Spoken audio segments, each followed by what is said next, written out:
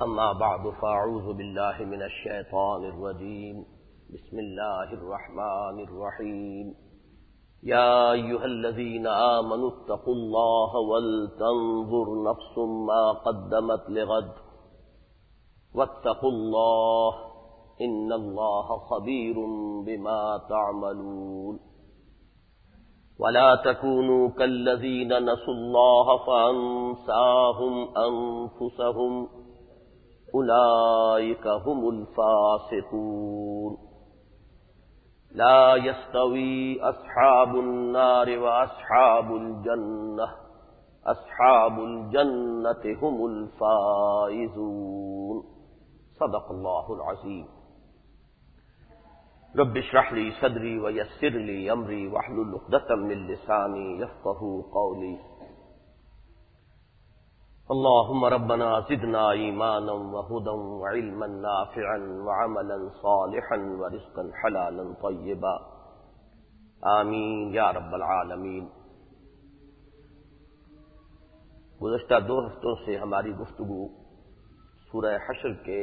تیسرے اور آخری رکوع کی پہلی 3 آیات کے بارے میں جاری ہے، بلکہ اب تو اصلاً جو آیت نمبر 2 ہے وَلَا تَكُونُوا كَالَّذِينَ نَسُوا اللَّهَ فَأَنسَاهُمْ أَنفُسَهُمْ أُولَئِكَ هُمُ الْفَاسِقُونَ، ہماری گفتگو اسی آیہ مبارکہ کے بارے میں ہے، اور اس کے حوالے سے حقیقت انسان کے ضمن میں خاصی تفصیلی گفتگو اس سے قبل ہو چکی ہے۔ آج ہمیں آگے بڑھنا ہے اور ان چند امور کو سمجھنا ہے کہ جن کا فہم میرے نزدیک انسان کی اس حقیقت کو سمجھے بغیر حاصل نہیں کیا جا سکتا کہ جو ان 2 مجالس میں کسی قدر بیان ہوئی ہے۔ تو اس سے پہلے کہ ہم آگے بڑھیں، ذرا ذہن میں اس ایک بات کو تازہ کر لیں کہ انسان کا وجود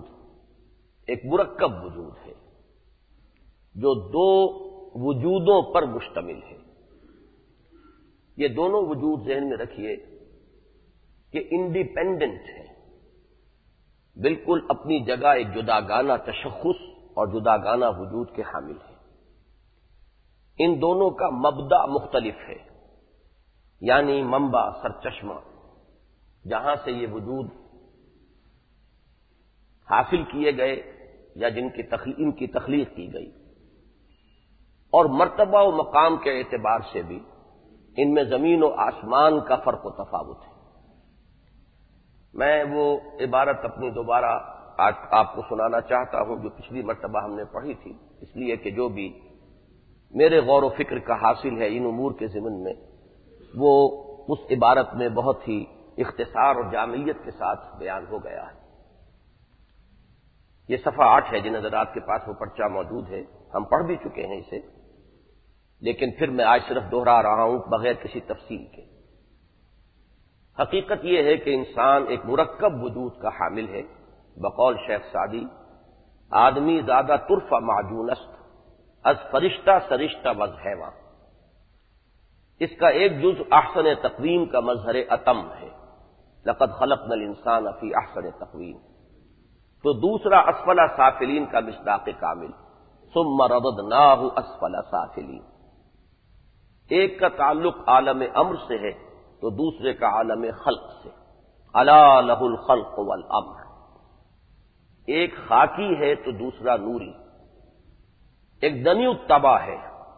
اور ہمتن اور ہمہ وقت پستی کی جانب مائل، تو دوسرا قدسی الاصل ہے اور ہمیشہ رفت پر نظر رکھنے والا۔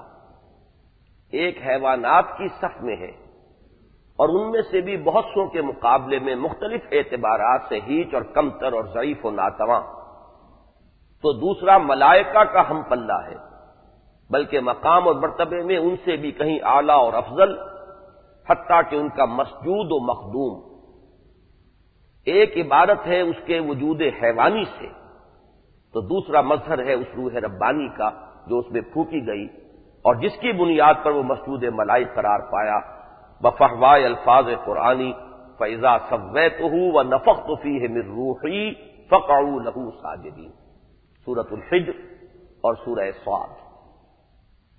آج میں برگردانی کر رہا تھا اپنے ایک کتابچے کی، عظمت صوم۔ یہ مضمون جو ہے میری اس قدر دلچسپی کا ایک موضوع ہے کہ میں نے دیکھا کہ یہی چیزیں میں نے وہاں بھی ذرا مختلف الفاظ میں بیان کی ہیں، تو ذرا جلدی سے ان کو بھی آپ سن لیجیے۔ حقیقت یہ ہے کہ انسان ایک مرکب وجود کا حامل ہے جو دو اجزاء پر مشتمل ہے۔ ایک اس کا وجود حیوانی جو مجموعہ ہے جسم اور جان یا جسد و حیات دونوں کا، اور دوسرے روح انسانی جس کے شرف و مجد کے اظہار کے لیے اللہ تعالیٰ نے اسے اپنی ذات کی طرف نسبت دی، فَنَفَخْتُ فِيهِ مِن رُّوحِي۔ ایک کا تعلق عالم خلق سے ہے، اس نقطے کو ذرا اچھی طرح سمجھیے۔ ایک کا تعلق عالم خلق سے ہے، وہاں بھی یہ بات آئی تھی لیکن یہاں تفصیل سے آئی ہے، جس میں تخلیق و تصویہ کا عمل لازماً تدریج و ارتقاء کے مراحل سے ہو کر گزرتا ہے۔ یعنی بچہ رحم مادر میں،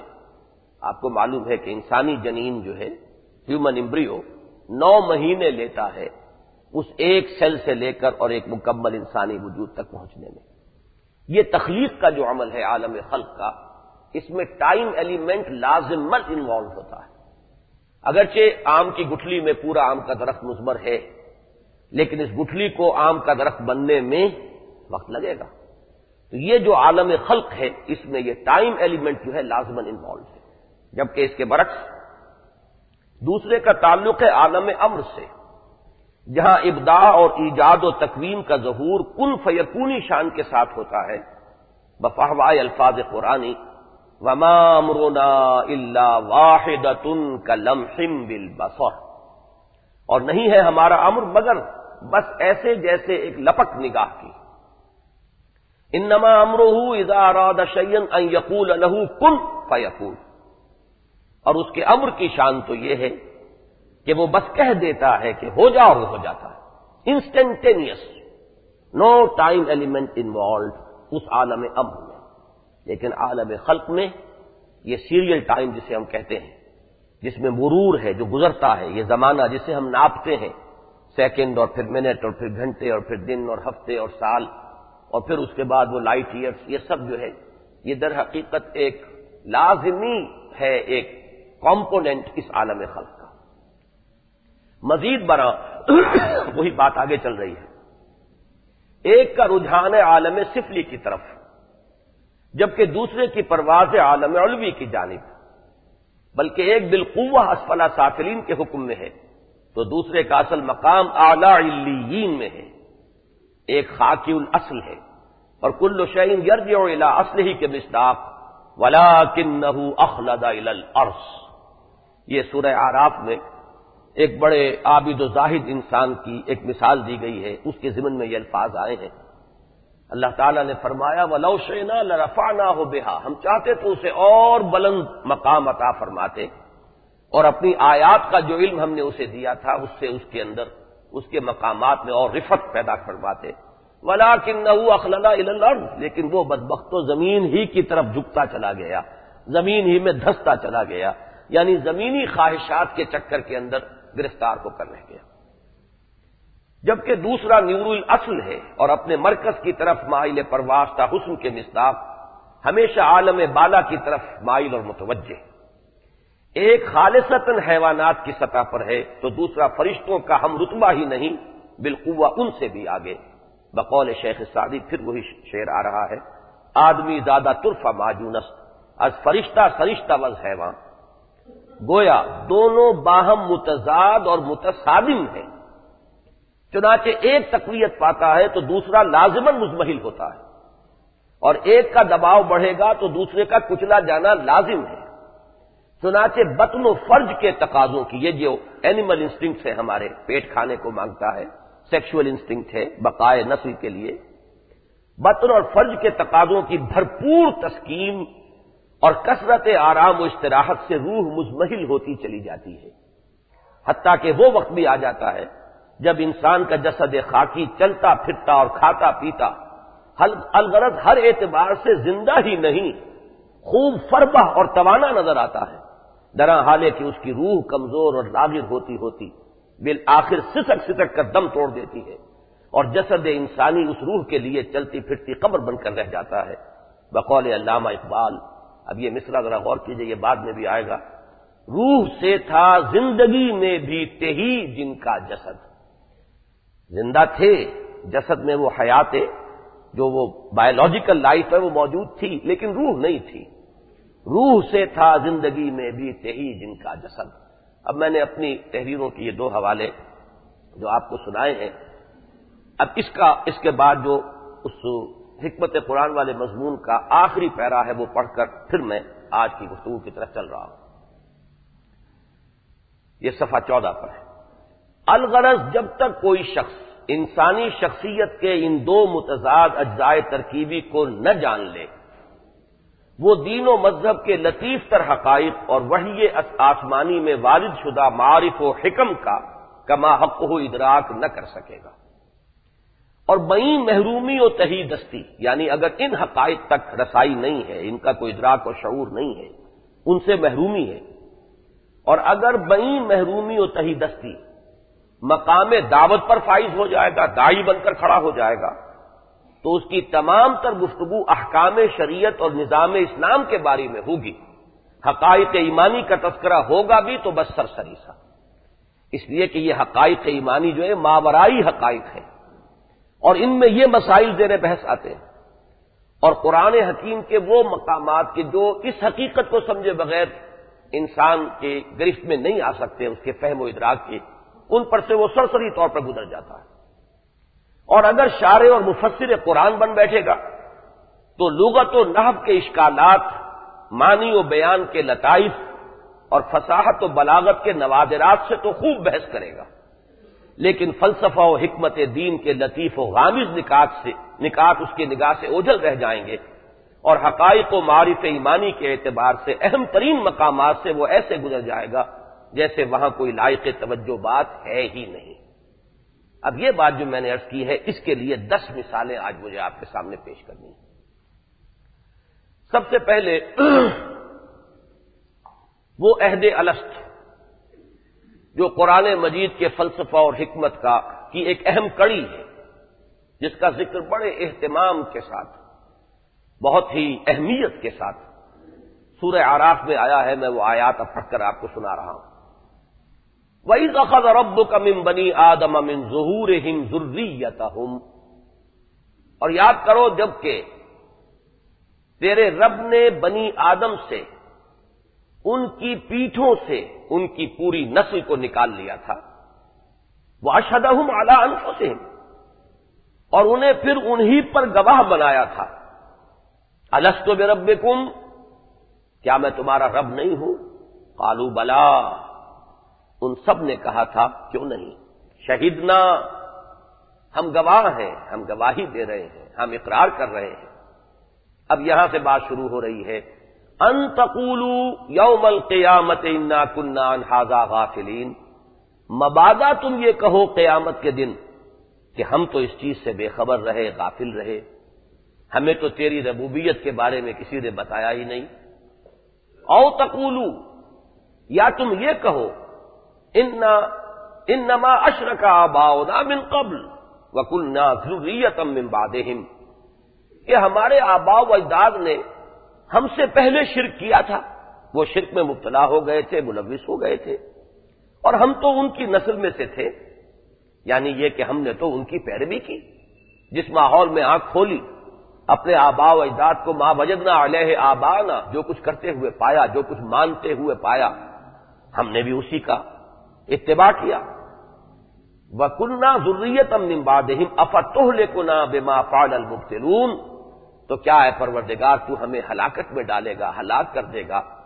ان لوگوں کے فعل کی وجہ سے جنہوں نے وہ باطل نظریات گھڑ لیے تھے، کیونکہ وہ تو ہمارے آباء و اجداد تھے، ہم نے تو ان کو نہیں گھڑا، ہم نے تو ان کی پیروی کی ہے، تو ان کے جرم کی پاداش میں کیا ہمیں ہلاک کر دیا جائے گا؟ وَكَذَلِكَ نُفَصِّلُ الْآيَاتِ وَلَعَلَّهُمْ يَرْجِعُونَ، اور اسی طرح ہم اپنی آیات کی تفصیل کرتے ہیں، ان کو وضاحت سے بیان کرتے ہیں، شاید کہ یہ لوٹ آئے، شاید کہ رجوع کریں۔ اب یہ میں نے آیات آپ کو پڑھ کر اس لیے سنائی کہ اندازہ ہو جائے کہ کس قدر اہتمام کے ساتھ گویا کہ انسان پر اصل حجت یہ ہے عہد الست جو وہ کر کے اپنے رب سے آیا ہے، اور یہ عہد الست تمام ذریت آدم کو اس کی پیٹھ سے نکال کر، ان کی پیٹھوں سے، صلب سے، اب ظاہر بات ہے کہ تمام نوع انسانی کو ایک وقت میں وجود میں لانا، اس کے لیے یہی الفاظ ہو سکتے تھے جو قابل فہم ہوتے آسانی کے ساتھ، بالخصوص اس علمی سطح کے دور میں جس میں قرآن نازل ہو رہا تھا۔ اس لیے کہ انسان کا تصور یہی ہے کہ نسل جو ہے صلب سے متعلق ہوتی ہے، تو ان کی صلب سے، ان کی اسلاب سے، ان کی پیٹھوں سے وہ تمام نسل جمع کر لی گئی اور ان سے عہد لیا۔ سوال یہ ہے کہ کن سے لیا گیا؟ کیا میں وہاں تھا؟ عہد جب کیا جاتا ہے تو آپ کو معلوم ہے دنیا میں بھی معمولی معاہدہ بھی کریں تو ہم ایک لفظ استعمال کرتے ہیں کہ بقائمی ہوش و حواس میں یہ معاہدہ کر رہا، بقائمی ہوش و حواس میں یہ اقرار کر رہا، یعنی انسان کو اپنی ذات کا شعور ہو، بے شعوری کی حالت میں کیا ہوا معاہدہ جو ہے وہ تو قطعاً حجت نہیں بن سکتا، دلیل نہیں بن سکتا۔ شعور ذات بھی تھا مکمل، اور وہ ہوش و حواس کے ساتھ، پورے فہم و شعور کے ساتھ یہ معاہدہ ہمارا پروردگار سے ہوا۔ یہ کس نے کیا؟ ماننا پڑے گا کہ ہمارا وہ وجود روحانی تھا، تمام ارواح انسانیہ حضرت آدم کی روح سے لے کر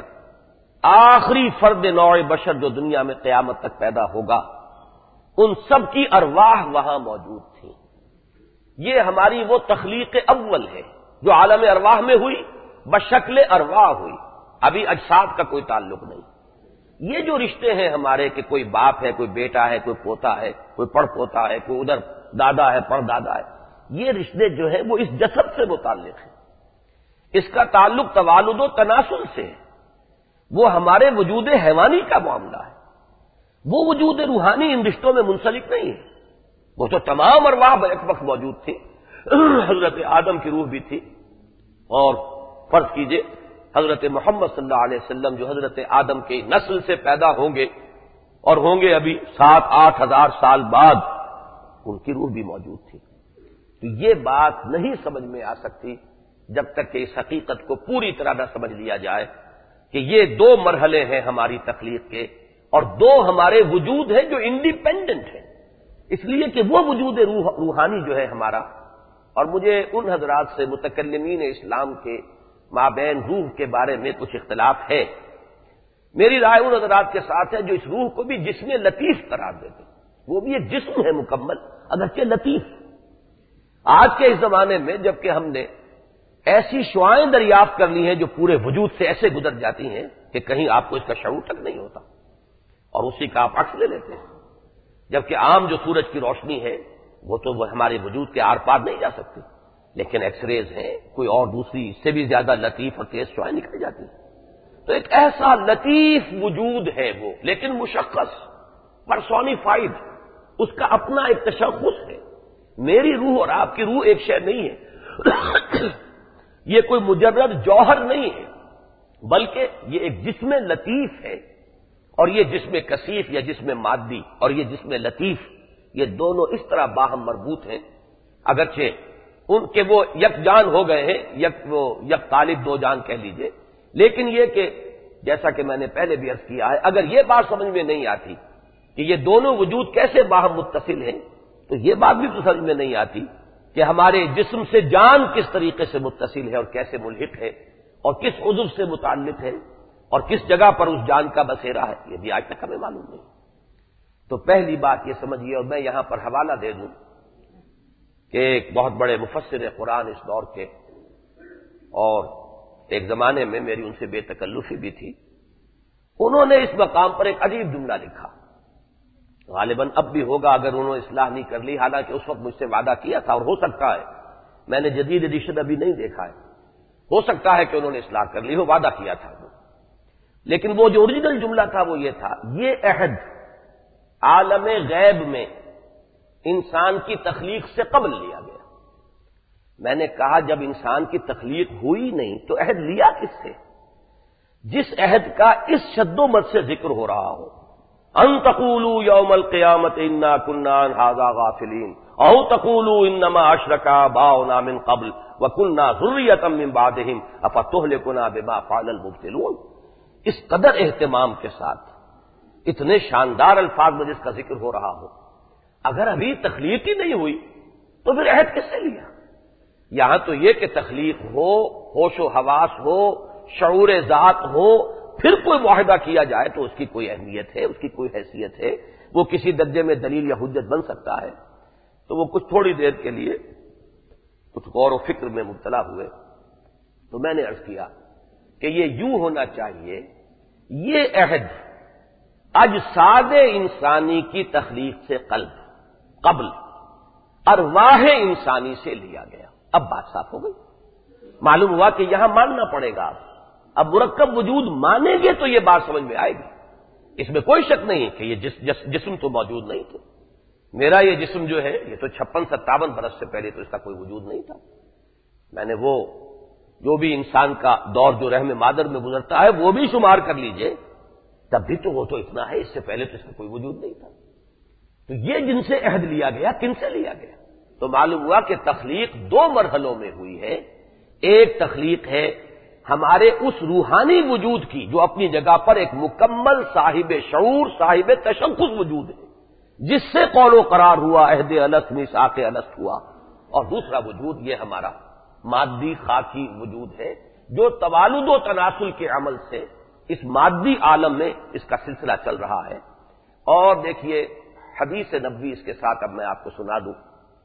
بڑی اہم حدیث متفق علیہ، حضرت عبداللہ ابن مسعود سے رضی اللہ تعالی عنہ۔ مجھے افسوس سے یاد نہ رہا ورنہ میں اس کا متن بھی آج آپ کو سناتا۔ حضرت عبداللہ ابن مسعود بڑے اہتمام کے ساتھ فرماتے ہیں، اخبرنا،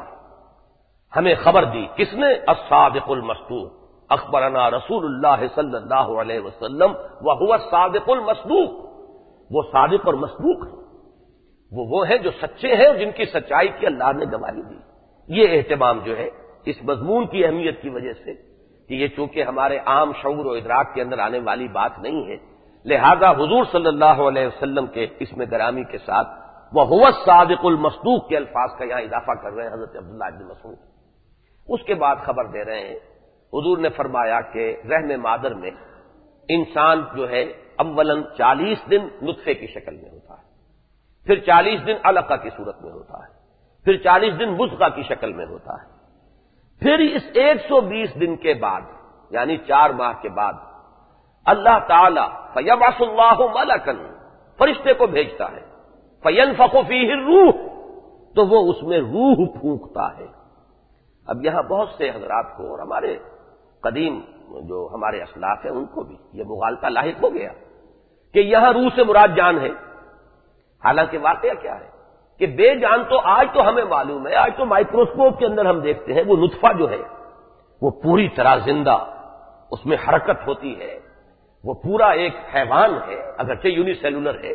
لیکن مکمل حیوان ہے، اس میں حرکت ہے، جوش و خروش ہے جان ہے، وہ بھرپور زندگی اس کے اندر موجود ہے۔ اسی طریقے سے بیضۃ الانثی جو ہے، ماں کی طرف سے جو اووم آتا ہے وہ بھی بے جان شے نہیں ہے۔ یہ دونوں مل کر جب بنتے ہیں نطفۃ امشاج جسے کہا گیا سورہ دہر میں، هل اتى على الانسان حين من الدهر لم يكن شيئا مذكورا انا خلقنا الانسان من نطفۃ امشاج ملا جلا نطفہ۔ اب یہ جو نطفۃ الرجل ہے اور بیضۃ الانثی ہے یہ جب مل کر اب وہ بنا نطفہ امشاج، زندہ ہے۔ تو یہ علقہ ہو، نطفہ ہو، مضغہ ہو، یہ سب زندہ ہے۔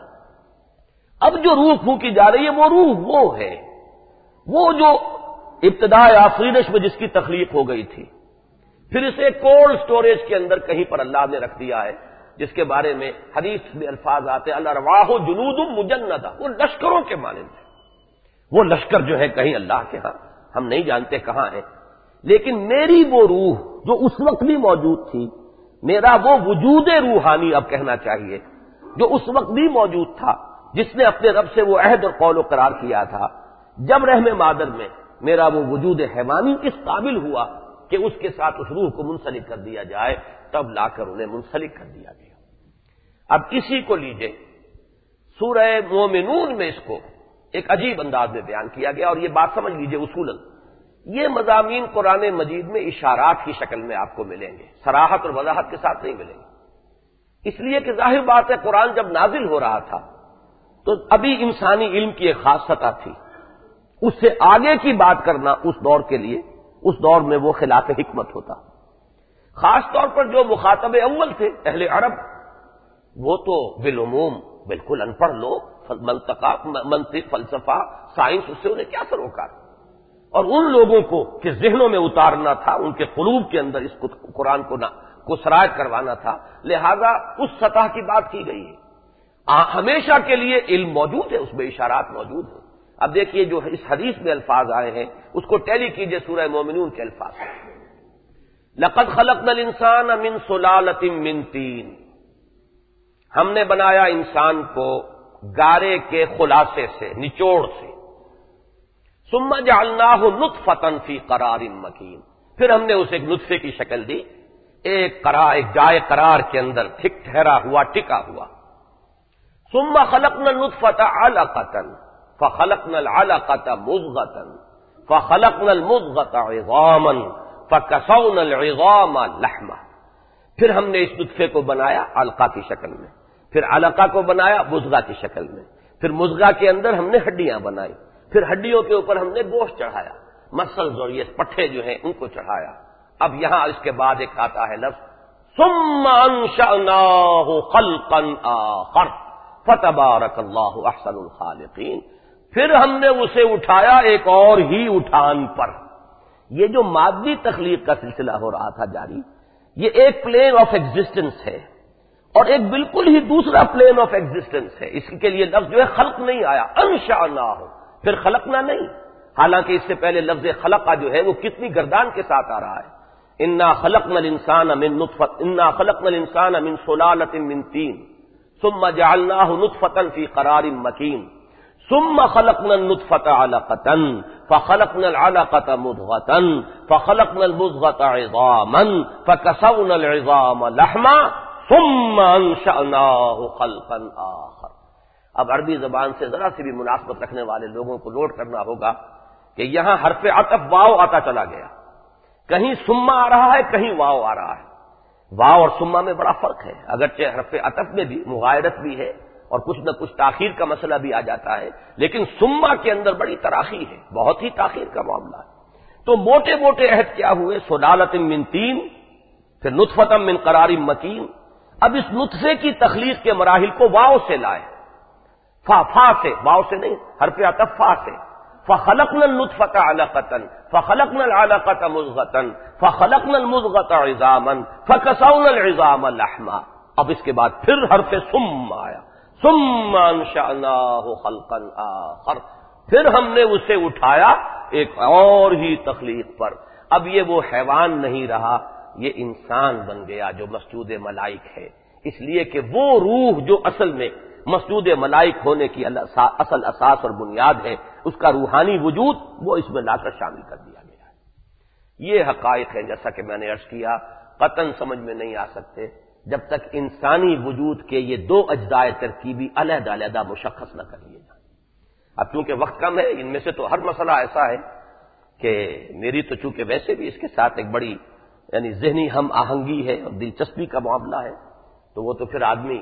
لذیذ بود حکایت دراز کر گفتم، وہ بات وہاں ہو جائے گی، لیکن مجھے آج 10 امور مکمل کرنے ہیں۔ نمبر 2، میدان حشر کا ایک نقشہ کھینچا گیا ہے سورہ کہف میں، وَعُرِضُوا عَلَىٰ رَبِّكَ صَفًّا لَقَدْ جِئْتُمُونَا كَمَا خَلَقْنَاكُمْ أَوَّلَ مَرَّةٍ بَلْ زَعَمْتُمْ أَن لَّن نَّجْعَلَ لَكُم مَّوْعِدًا، اور لوگ پیش کیے جائیں گے اپنے پروردگار کے سامنے۔ یہ میدان حشر کا نقشہ ہے۔ اس کے بعد آتا ہے وَوُضِعَ الْكِتَابُ، پھر وہ اعمال نامہ لا کے رکھ دیا جائے گا۔ وَوُضِعَ الْكِتَابُ فَتَرَى الْمُجْرِمِينَ مُشْفِقِينَ مِمَّا فِيهِ وَيَقُولُونَ يَا وَيْلَتَنَا مَا لِهَٰذَا الْكِتَابِ لَا يُغَادِرُ صَغِيرَةً وَلَا كَبِيرَةً إِلَّا أَحْصَاهَا وَوَجَدُوا مَا عَمِلُوا حَاضِرًا۔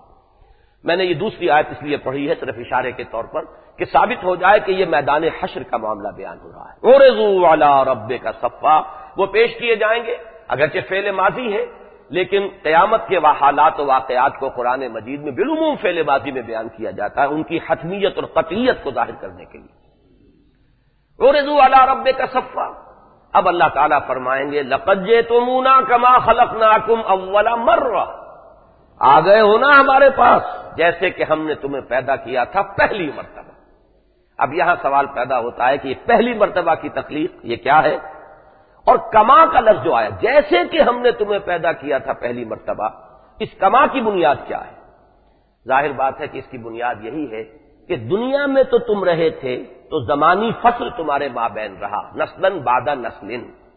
لیکن جیسے اس دن تم بالکل کھڑے ہوئے تھے سب کے سب میدان حشر میں، آدم سے لے کر ذریت آدم کے آخری فرد تک سب کے سب موجود تھے، آ گئے نا آج دوبارہ ہمارے پاس اسی شکل میں۔ وَعُرِضُوا عَلَىٰ رَبِّكَ صَفًّا لَقَدْ جِئْتُمُونَا كَمَا خَلَقْنَاكُمْ أَوَّلَ مَرَّةٍ بَلْ زَعَمْتُمْ أَن لَّن نَّجْعَلَ لَكُم مَّوْعِدًا۔ معلوم ہوا کہ تخلیق کے دو مراحل تھے کہ جو گزر چکے تھے۔ اول مرہ وہ ہے وجود روحانی کی تخلیق جو ہوئی تھی بیک وقت تمام انسان موجود تھے، اور دوسری تخلیق تھی جو تدریجاً ہوئی ہے اور زمانی فصل اور بعد کے ساتھ ہوئی ہے، اس میں باہمی رشتے بنے ہیں، دادا اور بیٹا اور پوتا اور باپ، یہ ساری نسبتیں قائم ہوئی ہیں، تو وہاں فرمایا جائے گا لقد جئتمونا کما خلقناکم اول مرہ بل زعمتم ان لن نجعل لکم موعدا۔ تیسرے نمبر پر انہی دونوں کو جمع کر لیجئے، قرآن مجید کی غالباً مشکل ترین آیات میں سے ایک آیت، جو اس مسئلے کو سمجھ لے تو آسان ترین آیات میں سے ایک آیت، لیکن چونکہ یہ سامنے بالعموم رہتا نہیں معاملہ، لہذا بہت مشکل آیات میں سے وہ شمار ہوتی ہے۔ یہ سورہ غافر میں، یہ سورہ مومن ہی کا نام سورہ غافر ہے، اس میں اہل جہنم کی ایک فریاد نقل ہوئی ہے، ربنا امتنا اثنتین وَأَحْيَيْتَنَا اثْنَتَيْنِ فَاعْتَرَفْنَا بِذُنُوبِنَا فَهَلْ إِلَىٰ خُرُوجٍ مِّن سَبِيلٍ۔ پروردگار تو نے ہمیں دو مرتبہ زندہ کیا اور دو مرتبہ ہم پر موت طاری کی، ہمیں مارا، تو اب ہم نے اپنے گناہوں کا اعتراف کر لیا، تو اب یہاں سے نکلنے کی بھی کوئی سبیل ہے کہ نہیں؟ دیکھیے یہ جو ہے اس پوری کیفیت کو اپنے اوپر طاری کرے، اللہ تعالیٰ ہمیں بچائے، ہم جہنم سے ہمیں اپنی پناہ میں رکھے، لیکن یہ کہ طاری کیجئے ذرا وہ کیا مرحلہ ہوگا جس میں کہ انسان اس وقت جہنم میں ہوں گے، کتنے مراحل وہ گزار آئے ہیں جن میں دو اماتے دو احیاء اب یہ معین کرنے پڑیں گے، اس سے پہلے پہلے دو اماتے دو احیاء ہو چکے ہیں۔ اچھا اماتہ جو ہے یہ فعل ہے، مصدر ہے، امتنا تو نے ہمیں مارا، مارا جاتا ہے کسی ایسی شے کو جو پہلے زندہ موجود ہو، ایک پرائر جو ہے موت سے پہلے ایک زندگی جو ہے وہ لازماً ماننی پڑے گی، تب اس کے بعد جو ہے اماتے کا عمل ہوگا۔ تخلیق جو ہے یا جس کو آپ کہیں گے کہ ایجاد و تکوین، یہ تو اماتہ یہ اس کے احیاء کے معنی میں نہیں آئے گا، دو مرتبہ مارنا، دو مرتبہ جلانا، زندہ کرنا۔ اب اس کی دیکھیے سیدھی سیدھی تعبیر ہے، پہلی ہوئی ہے وہ ہماری عالم ارواح کے اندر تخلیق اولا، پہلی زندگی ہماری وہاں آ گئی جس میں کہ ہم نے بقائمی ہوش و حواس بکامل شعور ذات اللہ سے عہد کیا تھا، یہ ہماری حیات اولا ہو گئی۔ اس کے بعد پہلا اماتہ ہوا، اللہ نے ہمیں سلا دیا، اس لیے کہ موت تو ہے ہی نیند کے مشابہ ایک چیز، موت معدوم ہونے کے معنی میں ہے ہی نہیں، اللہ نے سلایا، یہ پہلا اماتہ ہو گیا۔ اس کے بعد پھر ہماری آنکھ کھلی، اس عالم مادی میں یہ احیاء اول ہو گیا کہ ہم نے یہاں وہ روح جو ہے وہ ہماری روحانی وجود اس حیوانی وجود کے ساتھ ملحق کر کے اس دنیا میں آیا، یہ احیاء اول ہو گیا۔ اب اس کے بعد جو ہماری موت آئے گی یہ اماتہ ثانی ہوگا، دوسری مرتبہ کا مارنا، اور پھر بعد سے بعد الموت جو ہوگا وہ احیاء ثانیہ ہوگا، اور اس کے بعد ہماری زندگی ہے جنت کی یا دوزخ کی۔ پہلے بھی زندگی تھی، وہ بھی زندگی ہے، گویا کہ زندگیاں تین ہو گئیں جو عام طور پر ہم دو سمجھتے ہیں، ایک حیات دنیاوی ایک حیات اخروی، یہ تو سب کو معلوم ہے، لیکن یہاں معلوم ہوا نہیں، یہاں آنے سے پہلے وہ کتنی ہی مختصر تھی وہ ہمیں نہیں معلوم، وہ ہماری حیات جس میں کہ ہم نے عہد کیا تھا پروردگار سے الست بربکم قالوا بلا، وہ زندگی کے ساتھ تھا، شعور ذات کے ساتھ تھا، پورے ہوش و حواس کے ساتھ تھا، تو ربنا امتنا اثنتین، تو نے ہمیں 2 مرتبہ ہم پر موت طاری کی، واحییتنا اثنتین، ایک مرتبہ یہاں ہم جو اس بساط ہوائے دل میں وارد ہو گئے اس عالم مادی کے اندر، اس وجود حیوانی کے ساتھ ملحق ہو کر، اس لیے کہ ہم جب میں کہتا ہوں تو ہم سے مراد تو ہمارا وہ وجود روحانی ہے. یہی علامہ اقبال کا فلسفہ خود ہی ہے. یہ مادی وجود نہیں ہے وہ سیلف میری، بلکہ وہ سیلف جو ہے وہ تو اس روحانی وجود کا نام ہے. تو ربنا امتنا اثنتین واحییتنا اثنتین فاعترفنا بذنوبنا، پروردگار جب اتنے مراحل پہلے آ چکے تو ایک دفعہ اور ہمیں موقع عطا فرما دے. جب اتنے مرتبہ تو ہمیں گزار چکا تو اب ایک اور بھی تحویل ہو جائے تو ہم نے اعتراف کر لیا ہے، ہم اپنی اصلاح کر لیں گے، ہمیں لوٹا دیا جائے، کوئی موقع دیا جائے. ربنا امتنا اثنتین واحییتنا اثنتین فاعترفنا بذنوبنا فهل الى خروج من سبیل. یہ بات کیسے سمجھ میں آئے گی اگر یہ جو انسان کا مرکب وجود ہے، اس کا وجود حیوانی، وجود روحانی، ان کو علیحدہ علیحدہ جداگانہ تشخص کے ساتھ تسلیم نہ کیا جائے. نمبر 4، حقیقت وحی. وحی کیا ہے؟ وحی کے بارے میں، وحی کی اصل حقیقت کو بھی انسان نہیں سمجھ سکتا جب تک کہ یہ معلوم نہ ہو. وحی میں انسان کا حیوانی وجود انوالوڈ نہیں ہوتا. اچھی طرح سمجھیے، جب نبی فرشتے سے وحی حاصل کرتے تھے، کوئی بھی نبی، محمد الرسول اللہ صلی اللہ علیہ وسلم خاتم النبیین یا کوئی اور نبی، تو یہ وجود حیوانی انوالوڈ نہیں تھا. اس آنکھ سے نہیں، اس کان سے نہیں، وہ وحی اس کان سے نہیں سنی گئی، بلکہ براہ راست وہ قلب محمدی پر نازل ہوئی. فَإِنَّهُ نَزَّلَهُ عَلَىٰ قَلْبِكَ، اس لیے کہ یہ تو براہ راست قلب، اور قلب میں بتا چکا ہوں اس وجود روحانی کا مرکز، اس کا مسکن کہہ دیا جائے تو کوئی حرج نہیں ہے، وہ تو قلب انسانی ہے. تو معلوم یہ ہوا کہ تنزیل جو ہوتی ہے وحی کی وہ قلب پر ہوتی ہے، اس کا کوئی تعلق وجود حیوانی کے ساتھ نہیں ہوتا. کبھی ایسا بھی ہوتا ہے کہ فرشتہ انسانی وجود میں آتا ہے. وہ جب فرشتہ انسانی وجود میں آیا تو وہ جو ریسیپینٹ ہے وحی کا، نبی، اس کا بھی جو یہ حیوانی یا مادی وجود جو ہے، یہ جسد، یہی اس کو دیکھ رہا ہے.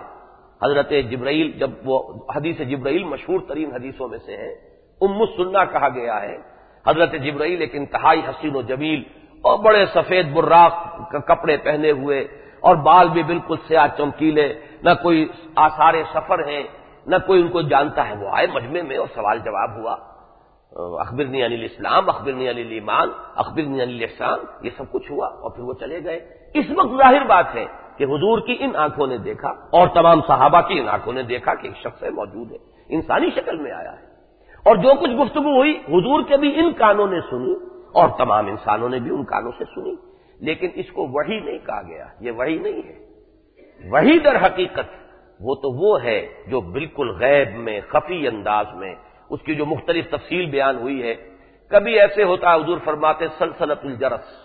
کہ جیسے گھنٹیاں سی بج رہی ہیں بس اور کچھ نہیں، کوئی صوت اس کے سوا نہیں. سلسلۃ الجرس اسے کہا گیا. کچھ ایک سنسناہٹ سی گھنٹیوں کا سا بجنا تو ہوتا ہے، باقی یہ کہ وہ مفہوم میرے قلب کے اوپر اتار دیا جاتا ہے. کبھی اس کو کہا گیا ہے نفس الروح، کہ براہ راست دل کے اندر ایک بات اتار دی گئی ہے اور اس کے ساتھ کوئی اور آپ کے جو حواس ظاہریہ ہیں انہوں نے کوئی سنسناہٹ جو ہے یا سلسلۃ الجرس بھی محسوس نہیں کیا ہے. تو در حقیقت یہ جو تلقی ہے وہی کسے کہتے ہیں؟ روح انسانی، روح نبی، اور وہ روح ملک، اس لیے کہ اسے بھی روح کہا گیا ہے.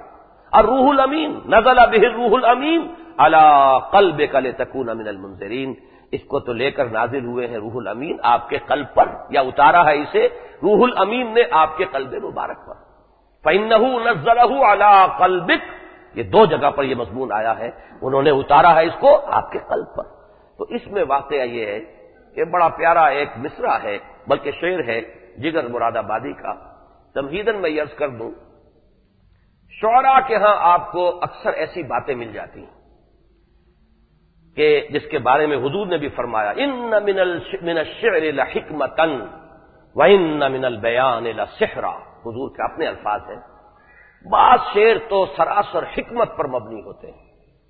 اور بعض خطبے، بعض بیان، بعض تقاریر جادو ہوتے ہیں، ان کے اندر جادو کا اثر ہوتا ہے۔ ان من الشعر لحکمۃ وان من البیان لسحرا۔ تو بالکل اسی طرح سمجھیے کہ شاعر اصل میں ہم کہتے کسے ہیں؟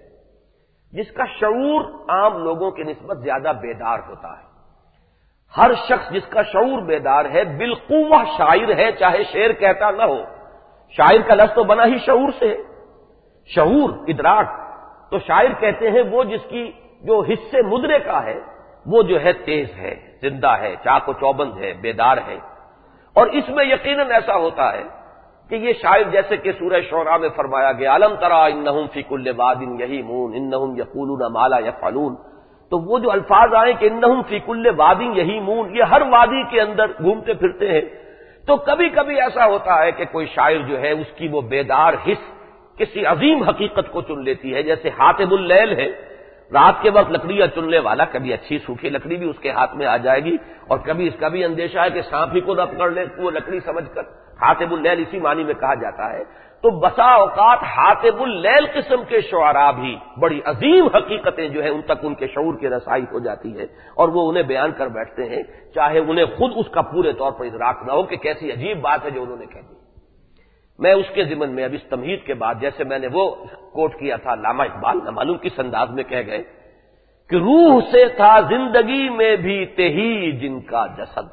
کچھ لوگ ہوتے ہیں کہ جو زندہ تو ہے لیکن روح نہیں ہوتی ان میں، ان کی روح جو ہے وہ مر چکی ہوتی ہے۔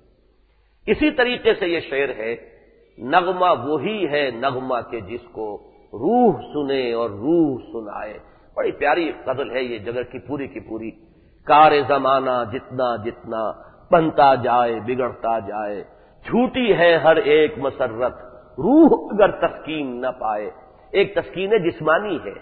سینشول گریٹیفیکیشن ہے، یہ تو بڑی عارضی سی ہوتی ہے۔ تو جھوٹی ہے ہر ایک مسرت، یہ اصل میں جگر کا اس دور کا کلام ہے جبکہ وہ شراب نوشی سے تائب ہو چکے تھے، اس وقت واقعتاً بڑا عارفانہ کلام بھی انہوں نے جو ہے کہا ہے۔ تو اسی میں یہ غزل بھی ہے، اسی دور کی غزلوں میں سے، جھوٹی ہے ہر ایک مسرت جہل خرد نے دن یہ دکھائے۔ ذرا غور کیجئے، اب یہ وقت تو گزر رہا ہے لیکن بڑی پیاری غزل ہے۔ جہل خرد، یہ عقل کی جہالت ہے جس کے دور میں ہم زندگی گزار رہے ہیں۔ بڑا علم، بڑی سائنس، بڑا فلسفہ، لیکن جہالت تامہ اور جہالت کاملہ۔ جہل خرد نے دن یہ دکھائے، گھٹ گئے انسان بڑھ گئے سائے۔ انسانیت ختم ہو گئی ہے اور یہ سائے ہیں چلتے پھرتے مردہ کہ جو نظر آ رہے ہیں، اصل انسان نہیں رہے۔ جہل خرد نے دن یہ دکھائے، گھٹ گئے انسان بڑھ گئے سائے، ہائے وہ کیوں کر جی بہلائے، غم بھی جس کو راس نہ آئے۔ یا کوئی اور لفظ ہے یہاں، اور اسی میں پھر وہ نظم ہے، وہ شعر ہے، نغمہ جھوٹی ہے ہر ایک مسرت روح اگر تسکین نہ پائے۔ نغمہ وہی ہے نغمہ کہ جس کو روح سنے اور روح سنائے۔ یہ روح الامین اور روح القدس کا نغمہ ہے، یہ نغمہ وہی جسے سنا ہے روح محمدی نے صلی اللہ علیہ وسلم۔ اس کی حقیقت جو ہے واقعہ یہ کہ سمجھ میں نہیں آ سکتی، اس لیے کہ وہ جو اب یہ ایک علیحدہ دقیق مضمون ہے اقسام وحی، اور سورہ شورى کے آخر میں جو آیت آئی ہے وما كان لبشر ان يكلمه الله الا وحيا او من وراء حجاب او يرسل رسولا فيوحي باذنه ما يشاء، وہ اپنی جگہ پر سورہ شورى کا درس میں نے کئی مرتبہ دیا ہے بڑے اہتمام کے ساتھ، وہاں یہ مضامین موجود ہیں، جنہیں دلچسپی ہو دیکھے، اس وقت اس کا موقع نہیں ہے۔ لیکن حقیقت وحی کیسے سمجھ میں آئے گی اگر انسان یہ نہ سمجھے۔ روح کا اطلاق قرآن مجید میں 3 ہی چیزوں پر ہوا ہے،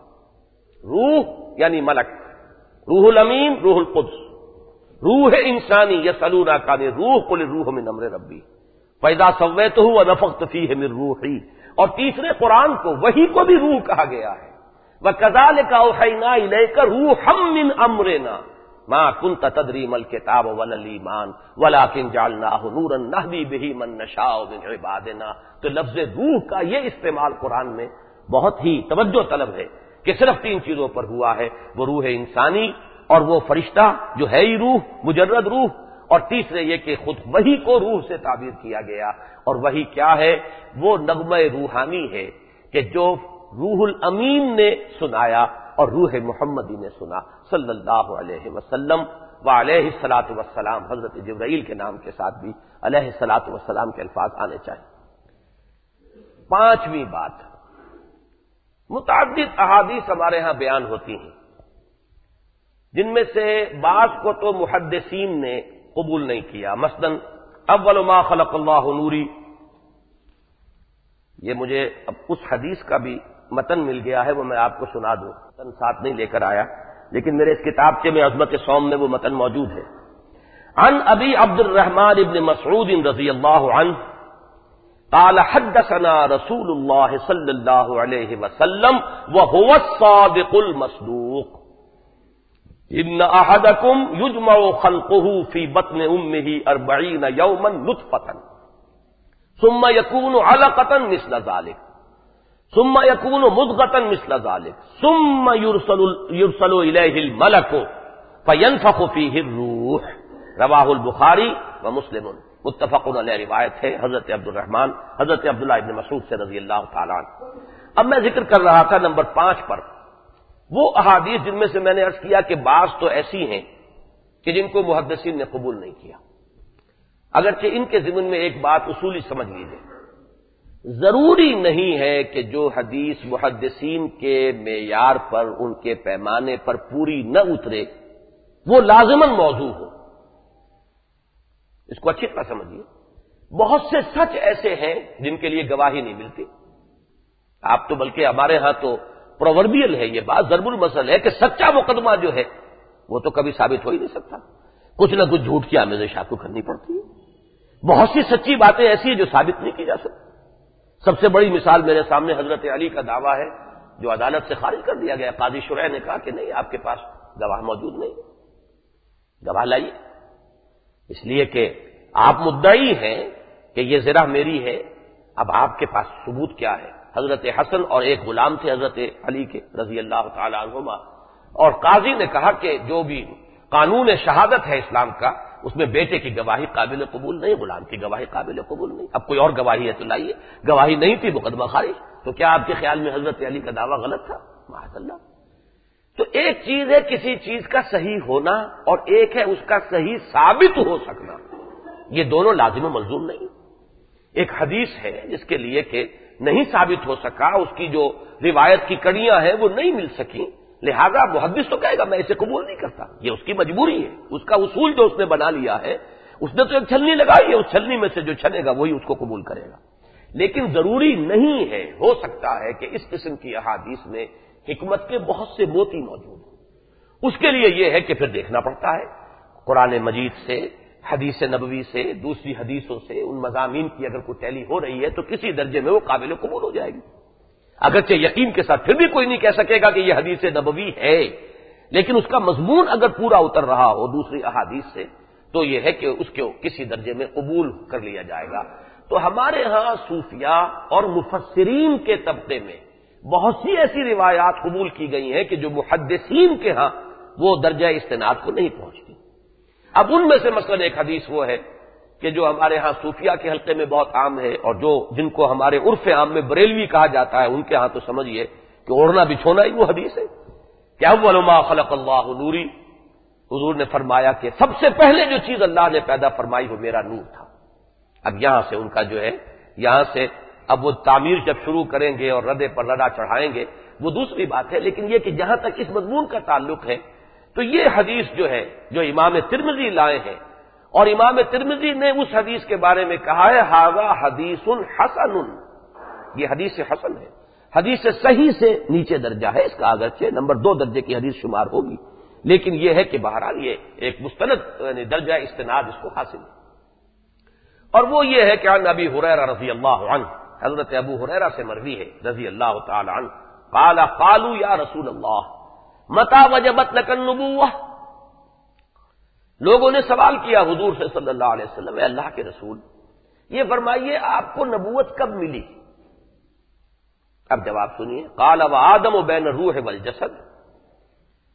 اس وقت جبکہ ابھی آدم کا روح اور جسد علیحدہ علیحدہ ہی تھا، ابھی آدم کی تخلیق جو ہے اس مرحلے کو نہیں پہنچی تھی، وَإِذَا سَوَّيْتُهُ وَنَفَخْتُ فِيهِ مِن رُوحِي، وہ روح جو ہے روح آدم ابھی علیحدہ تھی اور جسد آدم کا حیولہ ابھی تیار ہو رہا تھا، تو جسد آدم علیحدہ بن رہا تھا اور اس کے تسویہ کے مراحل ابھی باقی تھے یا جاری تھے، اور روح جو ہے روح آدم علیحدہ تھی، میں اس وقت بھی نبی تھا۔ اب یہ کون تھا جو نبی تھا اس وقت؟ ظاہر بات ہے کہ وہ روح محمدی صلی اللہ علیہ وسلم۔ اس بات کو اچھی طرح سمجھ، یہ کیسے سمجھ میں آئے گی حدیث؟ اور جب تک یہ سمجھ میں نہ آئے، اگر اس کو آپ مطلقاً لے لیں گے تو ذہن کے اوپر شرک کا سا غلبہ ہونا شروع ہو جائے گا، شرکیہ خیالات اور شرکیہ توہمات کی بنیاد بن جائے گی، جبکہ اس بات کو سمجھنے کے بعد جڑ کٹ جاتی ہے کہ تمام ارواح بھی موجود تھی، اسی میں روح محمدی بھی تھی صلی اللہ علیہ وسلم۔ جب جنود مجندہ تھے، تمام کے تمام انسان موجود تھے اس وقت، تو روح محمدی کا ہونا کون سا آپ کے لیے جو ہے ناقابل قرین یا ناقابل قیاس رہ گیا؟ وہ بھی موجود تھا، اور وہ اس وقت بھی نبوت سے سرفراز تھی، اپنا اپنا جو مقام اور مرتبہ ہے عالم روحانی کے اندر وہ حاصل تھا۔ لہذا محمد الرسول اللہ صلی اللہ علیہ وسلم فرما رہے ہیں کہ مجھے نبوت اس وقت ملی۔ اسی کے حوالے سے میں ایک دو باتیں اور عرض کر دوں۔ کبھی کبھی میں کہہ دیتا تھا آغاز نبوت، یہ عام طور پر بھی ہم استعمال کر دیتے ہیں، اب یہ سمجھ لیجئے کبھی بھی نہیں کہنا چاہیے۔ اول تو یہ ہمارے ہاں متفق علیہ بات ہے، نبی پیدائشی نبی ہوتا ہے، ہم اسے آغاز وحی کہیں گے، اجرائے وحی، ظہور نبوت کہا جا سکتا ہے۔ نبوت ظاہر اس وقت ہوتی ہے، بالقوہ تو نبی پیدائشی نبی ہے، بلکہ نبی تو اس وقت بھی عالم ارواح میں بھی نبی تھے صلی اللہ علیہ وسلم، اور تمام انبیاء تھے۔ لہذا یہ کہ نبوت کا آغاز ہو رہا ہے وحی سے، یہ مغالطہ آمیز الفاظ ہے۔ ظہور نبوت کہہ سکتے ہیں یا آغاز وحی کہہ سکتے ہیں، لیکن یہ کہ یہ حدیث جو ہے جیسا کہ میں نے عرض کیا یہ سمجھ میں نہیں آ سکتی، یا یہ کہ پھر اس سے مشرکانہ توہمات کے دروازے کھلیں گے جب تک کہ یہ حقیقت سامنے نہ ہو کہ یہ تو وہ مرحلہ ہے جبکہ تمام ارواح انسانیہ، بلکہ آج میں الفاظ بدل رہا ہوں کہ تمام انسانوں کے روحانی وجود پیدا کیے جا چکے تھے، اس وقت بھی روح محمدی صلی اللہ علیہ وسلم شرف نبوت سے سرفراز تھی۔ اچھا، اس میں ایک نقطہ البتہ اور سمجھ لیجئے، جیسا کہ میں نے عرض کیا اس کے اوپر کچھ ردے رکھے گئے ہیں۔ ایک ردا جو اس پر چڑھایا گیا، اور کسی نے بھی، کوئی غالی سے غالی بریلوی، کوئی غالی سے غالی صوفی بھی اسے حدیث کی حیثیت سے پیش نہیں کرتا، یہ ان کے اپنے فلسفے، اور اس میں اکثر و بیشتر جو ہے فلسفہ مشائین، ارسطو کا جو منطقی جو لوگ تھے، انہوں نے اس کائنات کی تخلیق کے سلسلے میں جو ایک ایجاد کیے اپنے ذہن سے، عقول عشرہ اور افلاک جو ہے 9 فلک اور 10 عقلیں، یہ ایک سلسلہ ہے ان کا، میں صرف اشارہ کر رہا ہوں۔ اس میں یہ فلسفہ تھا سارا کہ اللہ تعالیٰ نے سب سے پہلے جو پیدا کیا وہ عقل اول، پھر عقل اول سے ایک فلک اول پیدا ہوا، عقل ثانی پیدا ہوئی، عقل ثانی سے فلک ثانی اور عقل ثالث، عقل ثالث سے فلک ثالث اور عقل چہارم، اس طرح ہوتے ہوتے وہ گرتے گرتے آئے کہ وہ جو 10ویں عقل ہے اس سے پھر اس کائنات کی تخلیق ہوئی ہے۔ یہ ایک بالکل بے تکا فلسفہ ہے، بے بنیاد فلسفہ ہے، اس کے لیے نہ انسان کے مشاہدے میں، نہ اس کی سائنٹیفک جو بھی اکتشافات ہیں ان میں کوئی بنیاد اور دلیل ہے، نہ کوئی منطق میں دلیل ہے، اور نہ ہی کہیں کتاب و سنت میں کوئی دلیل ہے۔ لیکن بدقسمتی سے جیسا کہ میں 2 مرتبہ کر چکا ہوں، ایک دور ہم پر ایسا گزرا ہے کہ اس ارسطو کی منطق اور ان فلسفے کا اتنا غلبہ ہو گیا تھا، یہ کندی اور فارابی، یہ جو ابن رشد، یہ جو ہمارے بڑے بڑے فلسفی جو شمار ہوتے ہیں، ابن سینا، کندی، فارابی، ابن رشد، یہ سب کے سب یہ سب اسی کے زلف گراگیر کے اسیر ہیں، ارسطو کے پیرو ہیں، اور ان کا بڑا دبدبہ تھا، انہوں نے ایک نیا فلسفہ ایجاد کیا تھا، اس میں یہی فلسفہ 9 افلاک اور عقول عشر، 10 عقلیں اور 9 افلاک کا فلسفہ تھا کہ اس طرح اب اس میں جوڑ دیا ہے بعض ہمارے صوفیاء نے اس معاملے کو کہ اول ما خلق اللہ نوری،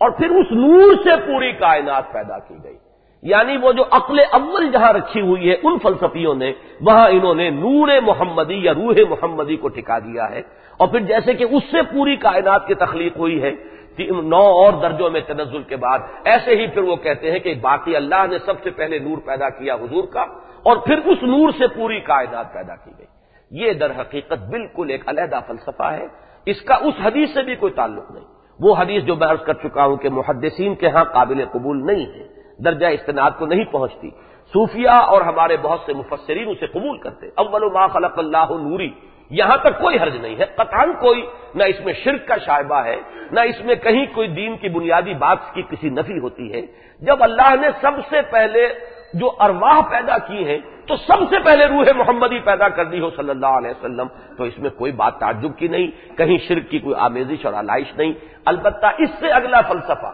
کہ بقیہ ساری تخلیق جو ہے وہ نور محمدی سے ہوئی ہے، یہ پھر ان کا اپنا اضافہ ہے، ان کا اپنا وہ منطقی جو ہے پورا فلسفہ ہے، اس کا خود ان کے قول کے مطابق بھی کسی حدیث سے کوئی تعلق نہیں ہے۔ وہ حدیث صحیح ہو، ضعیف ہو، موضوع ہو، کوئی حدیث ان کی طرف سے اس کے لیے پیش نہیں ہوئی۔ تو میری اس بات کو کہیں آپ اس فلسفے کی تائید جو ہے اس میں شامل نہ کر لیں، وہ فلسفہ بالکل علیحدہ ہے اور میں اسے گمراہی سمجھتا ہوں، وہ قطعاً جو ہے کسی درجے میں قابل قبول نہیں ہے، نہ اس کی کوئی دلیل عقل میں ہے، نہ اس کے لیے کوئی اساس جو ہے وہ نقل میں یعنی کتاب و سنت میں موجود ہے۔ وہ ان کا سارا بوجھ جو ہے یہ اونس جو ہے پروف کا وہ ان کے اوپر ہے، ان سے پوچھئے وہ کیا دلیل ہے، کیا کہتے ہیں۔ لیکن جہاں تک پہلی بات ہے، یہ تو حدیث ہے اور حدیث حسن ہے امام ترمذی کے بقول کہ متى وجبت لك النبوۃ یا رسول اللہ کے رسول آپ کو نبوت کب ملی؟ جواب میں آپ نے فرمایا وہ آدم و بین الروح والجسد، آدم جو ہے وہ تو روح اور جسد کے مابین ابھی تھا معاملہ ان کے تخلیق کا، یعنی عالم ارواح میں اس وقت بھی نبی تھا، نبوت تو اس وقت سے چلی آ رہی ہے، اس میں کوئی استبعاد نہیں، اس کو ہم قبول کریں گے۔ تو اسی پر قیاس کرتے ہوئے اول ما خلق اللہ نوری، نور سے مراد ہے روحی، نوری سے مراد روحی، نقطۂ نوری کے نام وہ خودی زیر خاک ما شرار زندگی، مجھ میں بھی وہ نور موجود ہے، وہ ٹمٹماتا ہوا نور ہے، اس کے اوپر شہوات کا اور خواہشات کا اور ہمارے عقل کے بہت سے تانے بانوں کا غلبہ ہو گیا ہے، حجابات آ گئے ہیں، وہ نور محمدی اور روح محمدی صلی اللہ علیہ وسلم وہ ایک کامل نور ہے، اس نے آپ کے پورے سراپا کو منور کر دیا ہے، آپ کا پورے جسد جو مادی ہے اور جسد جو ہے انسانی وہ بھی پورا کا پورا منور ہے اس روح کے انوار سے۔ یہ تو ہے فرق مراتب، گر حفظ مراتب نہ کنی زندگی، لیکن بنیادی طور پر وہ روح محمدی نور محمدی ہے، اور ہماری روح جو ہے وہ ہمارے اندر بھی ایک نور ہے، نقطۂ نوری کے نام وہ خودی زیر خاک ما شرار زندگی، یہ ہے غافل تو نرا صاحب ادراک نہیں ہے نور تجلی بھی اسی خاک میں پنہاں، ہر انسان کی خاک کے اندر اللہ نے یک جلوہ عامست ندیدی، ایک جلوہ عام جو ہے وہ بھی رکھا ہوا ہے۔ چھٹی بات عظمت صوم، اس پر چونکہ میرا پورا کتابچہ موجود ہے مجھے تفصیل میں جانے کی ضرورت نہیں ہے، لیکن دیکھیے کتنا بڑا اشکال ہے۔ یہ روزے کے بارے میں متفق علیہ الفاظ آئے ہیں کہ اللہ تعالیٰ یہ فرماتا ہے، حدیث قدسی اس کو کہا جائے گا، فَإِنَّهُ لِي وَأَنَا أَجْزِي بِهِ، جس کو بعض ہمارے جو تصوف پسند علماء ہیں وہ اجزا بہی بھی پڑھتے ہیں، الصوم لی وَأَنَا أَجْزِي بِهِ یا انا اجزا بِهِ، روزہ خاص میرے لیے ہے اور میں ہی اس کا بدلہ دوں گا، یا میں ہی اس کا بدلہ ہوں، بدلے میں ملتا ہوں۔ اب یہ کیسے سمجھ میں آئے؟ میں نے پورا جو ہے کتابچہ اسی حدیث کے اوپر لکھا ہے یہ، اور اس میں سب سے پہلے میں نے وہ آیات کوٹ کی، نماز کس کے لیے؟ اللہ کے لیے، اقیم الصلاۃ لذکری، قوموا للہ قانتین، حج کس کے لیے ہے؟ للہ علی الناس حج البیت، اللہ کے لیے ہے لوگوں پر اس کے گھر کا حج کرنا، وَأَتِمُّوا الْحَجَّ وَالْعُمْرَةَ لِلَّهِ إِنَّمَا نُطْعِمُكُمْ لِوَجْهِ اللَّهِ، یہ تمام کام خیرات، صدقات، زکوٰۃ، حج، روزہ، نماز، یہ تو سب مشترک ہے اللہ کے، پھر یہ کیا خاص بات ہے کہ اس کو خصوصاً علیحدہ تمام عبادات سے جدا کر کے ایک حدیث کے تمام الفاظ میں آپ کو سنائی دوں، یہ صحیح مسلم کی روایت ہے، کل عمل ابن آدم یضاعف الحسنۃ بعشر امثالها الى 700 ضعف، قال اللہ تعالی الا الصوم فانه لی وانا اجزی بہ۔ اب یہ انسان کے ابن آدم کے تمام اعمال حسنات، تمام نیکیاں بڑھائی جاتی ہیں، دگنی چوگنی کی جاتی ہیں، ہر نیکی 10 گنا سے لے کر 700 گنا تک اجر میں اس کا اضافہ ہوتا ہے۔ قال اللہ تعالی، اللہ فرماتا ہے الا الصوم، سوائے روزے کے، فإنه لی وانا اجزی بہ یا انا اجزا بہ، سوائے روزے کے کہ اس کا بدلہ تو میں خود دوں گا، یا یہ کہ اس کا بدلہ میں خود ہوں، اس کے بدلے میں ملتا ہوں۔ اب اس کا کیا سبب ہے؟ یہ پوری میں نے تفصیل جو ہے بیان کی ہے اس کتابچے میں کہ وجہ کیا ہے، وہی ماننا پڑے گا دو متصادم وجود ہیں انسان کے، حیوانی وجود اور روحانی وجود۔ اس روحانی وجود پر اس حیوانی وجود کا دباؤ ہے، جیسا کہ میں بیان کر چکا ہوں، جو میں نے عظمت صوم کی عبارت آپ کو سنائی تھی۔ ہمارا یہ حیوانی وجود، ہمارا کھانا پینا، جسم فربا ہو رہا ہے، آرام آسائش، اس سے وہ روحانی وجود جو ہے وہ جیسے کہ بوجھ تلے کوئی کچلا جائے اس طرح وہ سسکنے لگتا ہے۔ روزہ اب کیا ہے؟ روزے میں دو گنا پروگرام، ایک تو یہ کہ اس وجود کو ذرا سکھاؤ، اس کے ذرا تقاضے روکو، کھانا پینا بند کرو، آرام میں کمی کرو، یہ جو حیوانی تقاضے ہیں ذرا اس بوجھ کو کم کرو، یہ بوجھ کم ہوگا تو اسے ریلیف ملے گا، جسے آپ انگریزی میں کہتے ہیں سائی آف ریلیف۔ وہ جو بوجھ تلے دبی ہوئی تھی روح، بلکہ پھر میں الفاظ بدل رہا ہوں، وہ جو بوجھ تلے دبا ہوا تھا وجود روحانی اس وجود حیوانی کے نیچے، اس کو ریلیف ملے گا، اور اب اس پر آب حیات جو ہے اس کا وہ چھینٹے دو، وہ آب حیات ہے قرآن۔ یہ دو گنا پروگرام بنا دیا گیا، دن میں سکھاؤ اس وجود حیوانی کو، اس کے وزن کو کم کرو، اور رات کو جب ذرا اس روح کے اندر کچھ بالیدگی پیدا ہو، کچھ ہوش آ رہا ہو، مزید ترشح اس پر ہو آیات ربانیہ کا، کلام الہی کا، اب رات کو کھڑے ہو جاؤ کلام الہی کے ساتھ۔ یہ آب حیات ہے جو تمہاری اس نیم مردہ روح کو حیات تازہ عطا فرمائے گا، اور چونکہ اس روح کا براہ راست تعلق ہے ذات ربانی کے ساتھ۔ اب یہ بات ہے جو نوٹ کرنے کی ہے، جس کی مثال میں دے چکا ہوں کہ اگرچہ بتمام و کمال تو ہم اس کو نہیں کہیں گے، لیکن جزوی طور پر اللہ کی ذات اور اس روح انسانی کے مابین ربط و تعلق بالکل وہی ہے جو سورج اور اس کی کرن کا ہے۔ ان کو ایک دوسرے سے آپ جدا بھی نہیں مان سکتے، اگرچہ کرن ہے، علیحدہ ہے، کروڑوں میل دور آ گئی ہے، لیکن تعلق اور ربط اس کا جو ہے اپنے اس سورج کے ساتھ وہ کہیں ٹوٹتا نہیں ہے۔ تو یہ روح جب بیدار ہوتی ہے تو ظاہر بات ہے اب اللہ ملے گا۔ اب دیکھیے یہی بات اب آپ کی سمجھ میں آئے گی کہ قرآن مجید میں کس قدر لطیف ربط ہے۔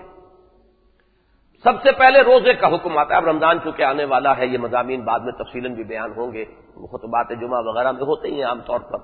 لیکن آپ ابھی سے اگر کوشش کریں اور یہ میرا کتابچہ پڑھ لیں، اس درس کے بعد تو انشاءاللہ بہت کچھ آپ حاصل کر سکیں گے، ورنہ میری تحریروں کے بارے میں عام شکایت یہ ہے کہ یہ مشکل ہوتی ہیں، ثقیل ہوتی ہیں، سمجھ میں نہیں آتی، لیکن اس گفتگو کے بعد انشاءاللہ ایک ایک حرف جو ہے اس کا وہ پوری طرح اجاگر ہو کر، روشن ہو کر ذہن نشین ہو جائے گا۔ تو میں یہ عرض کر رہا تھا کہ پہلے اس میں 23واں رکوع جو ہے سورہ بقرہ کا صرف صوم کا ذکر ہے، اس کے بعد ذکر آیا ماہ رمضان، شہر رمضان الذی انزل فیہ القرآن۔ اب دو چیزیں مل گئیں، دن میں روزہ، رات کا قیام اللیل، اور وہ قرآن کے ساتھ۔ ان دونوں کے پروگرام کا جو حاصل ہے وہ ہے 5ویں بلکہ 4تھی آیت جو آئی ہے وَإِذَا سَأَلَكَ عِبَادِي عَنِّي فَإِنِّي قَرِيبٌ أُجِيبُ دَعْوَةَ الدَّاعِ إِذَا دَعَانِ۔ اب جب یہ روح ہمارا وجود روحانی کچھ جاگا ہے، ہوش میں آیا ہے، اسے حیات تازہ ملی ہے، اس کو تازہ قوت حاصل ہوئی ہے، اب وہ ظاہر بات ہے کہ اپنے مرکز کی طرف اس کا رجحان ہوگا، جیسا کہ ان دونوں عبارتوں میں جو میں نے پڑھ کر سنائی ہے۔ وہ تو جب بھی ہوش میں آئے گا ادھر ہی دیکھے گا، جب دیکھے گا تو اب وہ مجھ کو ہے تیری جستجو، مجھ کو تیری تلاش ہے، خالق میرے کہاں ہے تو، مجھ کو تیری تلاش ہے۔ یہ روحانی کویسٹ جو ہے انسان کے اندر، یہ جو ایک تھرسٹ ہے، یہ پیاس ہے، وہ جو روح کے اندر، میں نے آپ کو مثنوی کا پہلا شعر بارہا سنایا ہے، بشنو از نئے چوں حکایت میں کند بس جدائی ہا شکایت میں کند۔ اس جدائی کی وجہ سے جو اس کے اندر ایک ہجر کی کیفیت ہے، یہ رجوع کرنا چاہتی ہے اپنے اصل مرکز کی طرف، اپنے مرکز کی طرف مائل پرواز تھا حسن، لہذا اس کی تعبیر ہے وَإِذَا سَأَلَكَ عِبَادِي عَنِّي فَإِنِّي قَرِيبٌ أُجِيبُ دَعْوَةَ الدَّاعِ إِذَا دَعَانِ۔ جب میرے بندے یعنی ان کا روحانی وجود بیدار ہو کر اب میری طرف مائل ہونا چاہے، میرا قرب حاصل کرنا چاہے، تو اے نبی انہیں بتا دیجئے میں کہیں دور نہیں ہوں، یہ تو تم غائب ہو جاتے ہو، تم اپنے وجود حیوانی کے پردوں کے اندر محجوب ہو کر رہ جاتے ہو، ہم تو ہر جگہ ہر آن موجود ہیں، ہم تو تمہاری شہرت سے بھی زیادہ قریب ہیں، ہم تو مائل بے کرم ہے، کوئی سائل ہی نہیں، اغیب و ذلتائی فی لا یغیب، ہم غائب ہو جاتے ہیں، وہ ہستی تو غائب ہونے والی ہے ہی نہیں، وہ تو ہر جگہ ہوا معکم اینما کنتم ونحن اقرب الیہ من حبل الورید۔ تو اے نبی ان کو بتا دیجئے وَإِذَا سَأَلَكَ عِبَادِي عَنِّي فَإِنِّي قَرِيبٌ أُجِيبُ دَعْوَةَ الدَّاعِ إِذَا دَعَانِ فَلْيَسْتَجِيبُوا لِي وَلْيُؤْمِنُوا بِي لَعَلَّهُمْ يَرْشُدُونَ۔ یہ ہے عجیب، نہایت ہی دل میں اترنے والا ربط۔ لیکن آپ کو جیسا کہ میں نے عرض کیا تھا، اگر ان چیزوں کے ساتھ کبھی مناسبت نہیں ہے، ان حقائق تک رسائی نہیں ہوئی ہے، نتیجہ کیا نکلے گا؟ انہی مفسر قرآن نے یہاں لکھ دیا ہے کہ یہ جو وَإِذَا سَأَلَكَ عِبَادِي عَنِّي ہے، در حقیقت یہ روزے کے مسائل سے متعلق سوالات تھے۔ یہ یہاں کہاں آسمان اور کہاں زمین، کہاں آسمان سے گر کر زمین پر آئے ہیں، حالانکہ نظم کلام کے وہ سب سے بڑے داعی، لیکن یہ ہے کہ اس سوال کو سمجھا کیا ہے؟ وہ جو کچھ جو سمجھا میرے شکوے کو تو رضواں سمجھا، مجھ کو جنت سے نکالا ہوا انسان سمجھا، رضواں ہی سمجھے گا نا، باقی اور کون سمجھے گا؟ اسی طریقے سے جب تک یہ حقائق سامنے نہ ہو، یہ انسان کے وجود کا یہ مرکب ہونا اور اس کا وجود حیوانی ہی اصل انسان قرار پانا، اس کی اصل خودی، اصل سیلف وہ ہے جس سے انسان غافل ہو جاتا ہے۔ اور یہ غفلت جو ہے نقد سزا ہے کس کی؟ وَلَا تَكُونُوا كَالَّذِينَ نَسُوا اللَّهَ فَأَنسَاهُمْ أَنفُسَهُمْ، ان لوگوں کے مانند نہ ہو جاؤ جنہوں نے اللہ کو بھلا دیا تو اللہ نے انہیں اپنی حقیقت سے غافل کر دیا۔ آج کا انسان، کم و بیش تمام انسان اس غفلت کے اندر مبتلا ہے، یہاں تک کہ اچھے اچھے مذہبی داعی، ایکٹیوسٹ، محرک لوگ جو میدان میں کام کر رہے ہیں، یہ غلبہ جو ہے مغرب سے آ کر ایسا ہوا ہے اس فکر کا کہ وہ اس چیز کا ادراک اور شعور جو ہے وہ نہیں کر پاتے۔ اب اسی کے ضمن میں اب یہ کون سا نمبر ہوگا ہمارا؟ 7واں۔ میرے اصل میں یہاں پہ جو نمبر تھے ان سے ذرا میں اپنی تقریر میں مختلف لے رہا ہوں۔ اب میں آپ کو اسلام کا روحانی نظام، اس سے کیسے انسان، اس کی اصل حقیقت سے کیسے انسان محجوب رہ جاتا ہے۔ آپ کو اندازہ ہو گیا ہوگا کہ پہلے دو میں نے کوٹیشن جو دیے ہیں وہ مولانا اصلاحی صاحب کے ہیں۔ یہ کوٹیشن میں اس وقت پڑھ کر آپ کو سنا رہا ہوں عظمت صوم سے، اس میں میں نے نام نہیں دیا ہے، یہ مولانا مودودی صاحب کی تقریر، اسلام کا نظام حیات، بہت مارکت الارا تقاریر ہیں ان کی، اس میں روحانی نظام پر جو تقریر کی گئی ہے اس کا اقتباس آپ کو سنا رہا ہوں۔ اس سے پہلے میں اپنا جو ایک چند جملے ہیں میرے ہیں، جہاں کوٹیشن شروع ہوگی میں آپ کو بتا دوں گا، آئی کوٹ۔ ابھی پہلے میری عبارت ہے۔ افسوس کے دور حاضر میں مادہ پرستانہ نقطۂ نظر کے تسلط کے باعث روح اور جسد کے جداگانہ تشخص اور ان کے تقاضوں کے باہم متضاد و متصادم ہونے کا شعور و ادراک عوام تو کجا خواص تک کو حاصل نہیں، حتیٰ کہ بہت سے جدید مفکرین اسلام تو اس حقیقت کبریٰ کا ذکر بھی بطرز استہزاء و استحقار کرتے ہیں۔ چنانچہ عصر حاضر کے ایک بہت بڑے مفکر اسلام کا روحانی نظام کے عنوان سے ایک نشری تقریر میں فرماتے ہیں، فلسفہ و مذہب کی دنیا میں عام طور پر جو تخیل کار فرما رہا ہے وہ یہ ہے کہ روح اور جسم ایک دوسرے کی ضد ہیں، دونوں کا عالم جدا ہے، دونوں کے تقاضے الگ بلکہ باہم مخالف ہیں۔ اسلام کا نقطۂ نظر اس معاملے میں دنیا کے تمام مذہبی اور فلسفیانہ نظاموں سے مختلف ہے۔ حالانکہ میرے نزدیک تو اسلام کا نقطہ نظر بھی یہ ہے کہ ایک انسان کا وجود روحانی ہے، ایک انسان کا وجود حیوانی ہے۔ وجود روحانی کے تقاضے کچھ اور ہیں، اس کا میلان کسی اور طرف ہے، اس کا مبدا کچھ اور ہے، اس کے تقاضے کچھ اور ہیں، اسے تقویت حاصل ہوتی ہے کسی اور چیز سے، اور جو وجود حیوانی ہے اس کا مبدا بھی اور ہے اور اس کے تقاضے بھی کچھ اور ہیں، اس کا میلان بھی پستی کی طرف ہے، اور ان دونوں میں تضاد ہے، کشمکش ہے۔ تو یہ کوٹیشن تو ان کی ختم ہوئی۔ اب اس کے بعد پھر میں عرض کر رہا ہوں، اس ضمن میں انہوں نے دنیا پرستی اور ترک دنیا کی دو انتہائی صورتوں کی جو تردید کی ہے وہ اصولاً بالکل درست ہے۔ ایک ہے ترک دنیا، ایک ہے دنیا پرستی۔ جیسے کہ سورہ حدید کا درس ابھی زیادہ عرصہ نہیں ہوا ہے، ان مجالس میں ہو چکا ہے،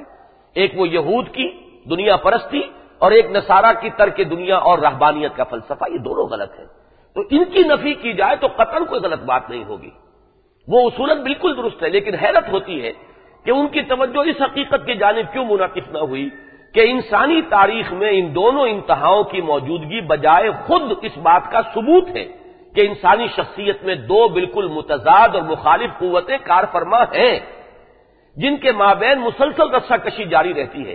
چنانچہ کبھی ایک کا پڑا بھاری ہو جاتا ہے، کبھی دوسری کا۔ بقول علامہ اقبال، اسی کشمکش میں گزری میری زندگی کی راتیں، کبھی سوز و ساز رومی، کبھی پیچ و تاب راضی۔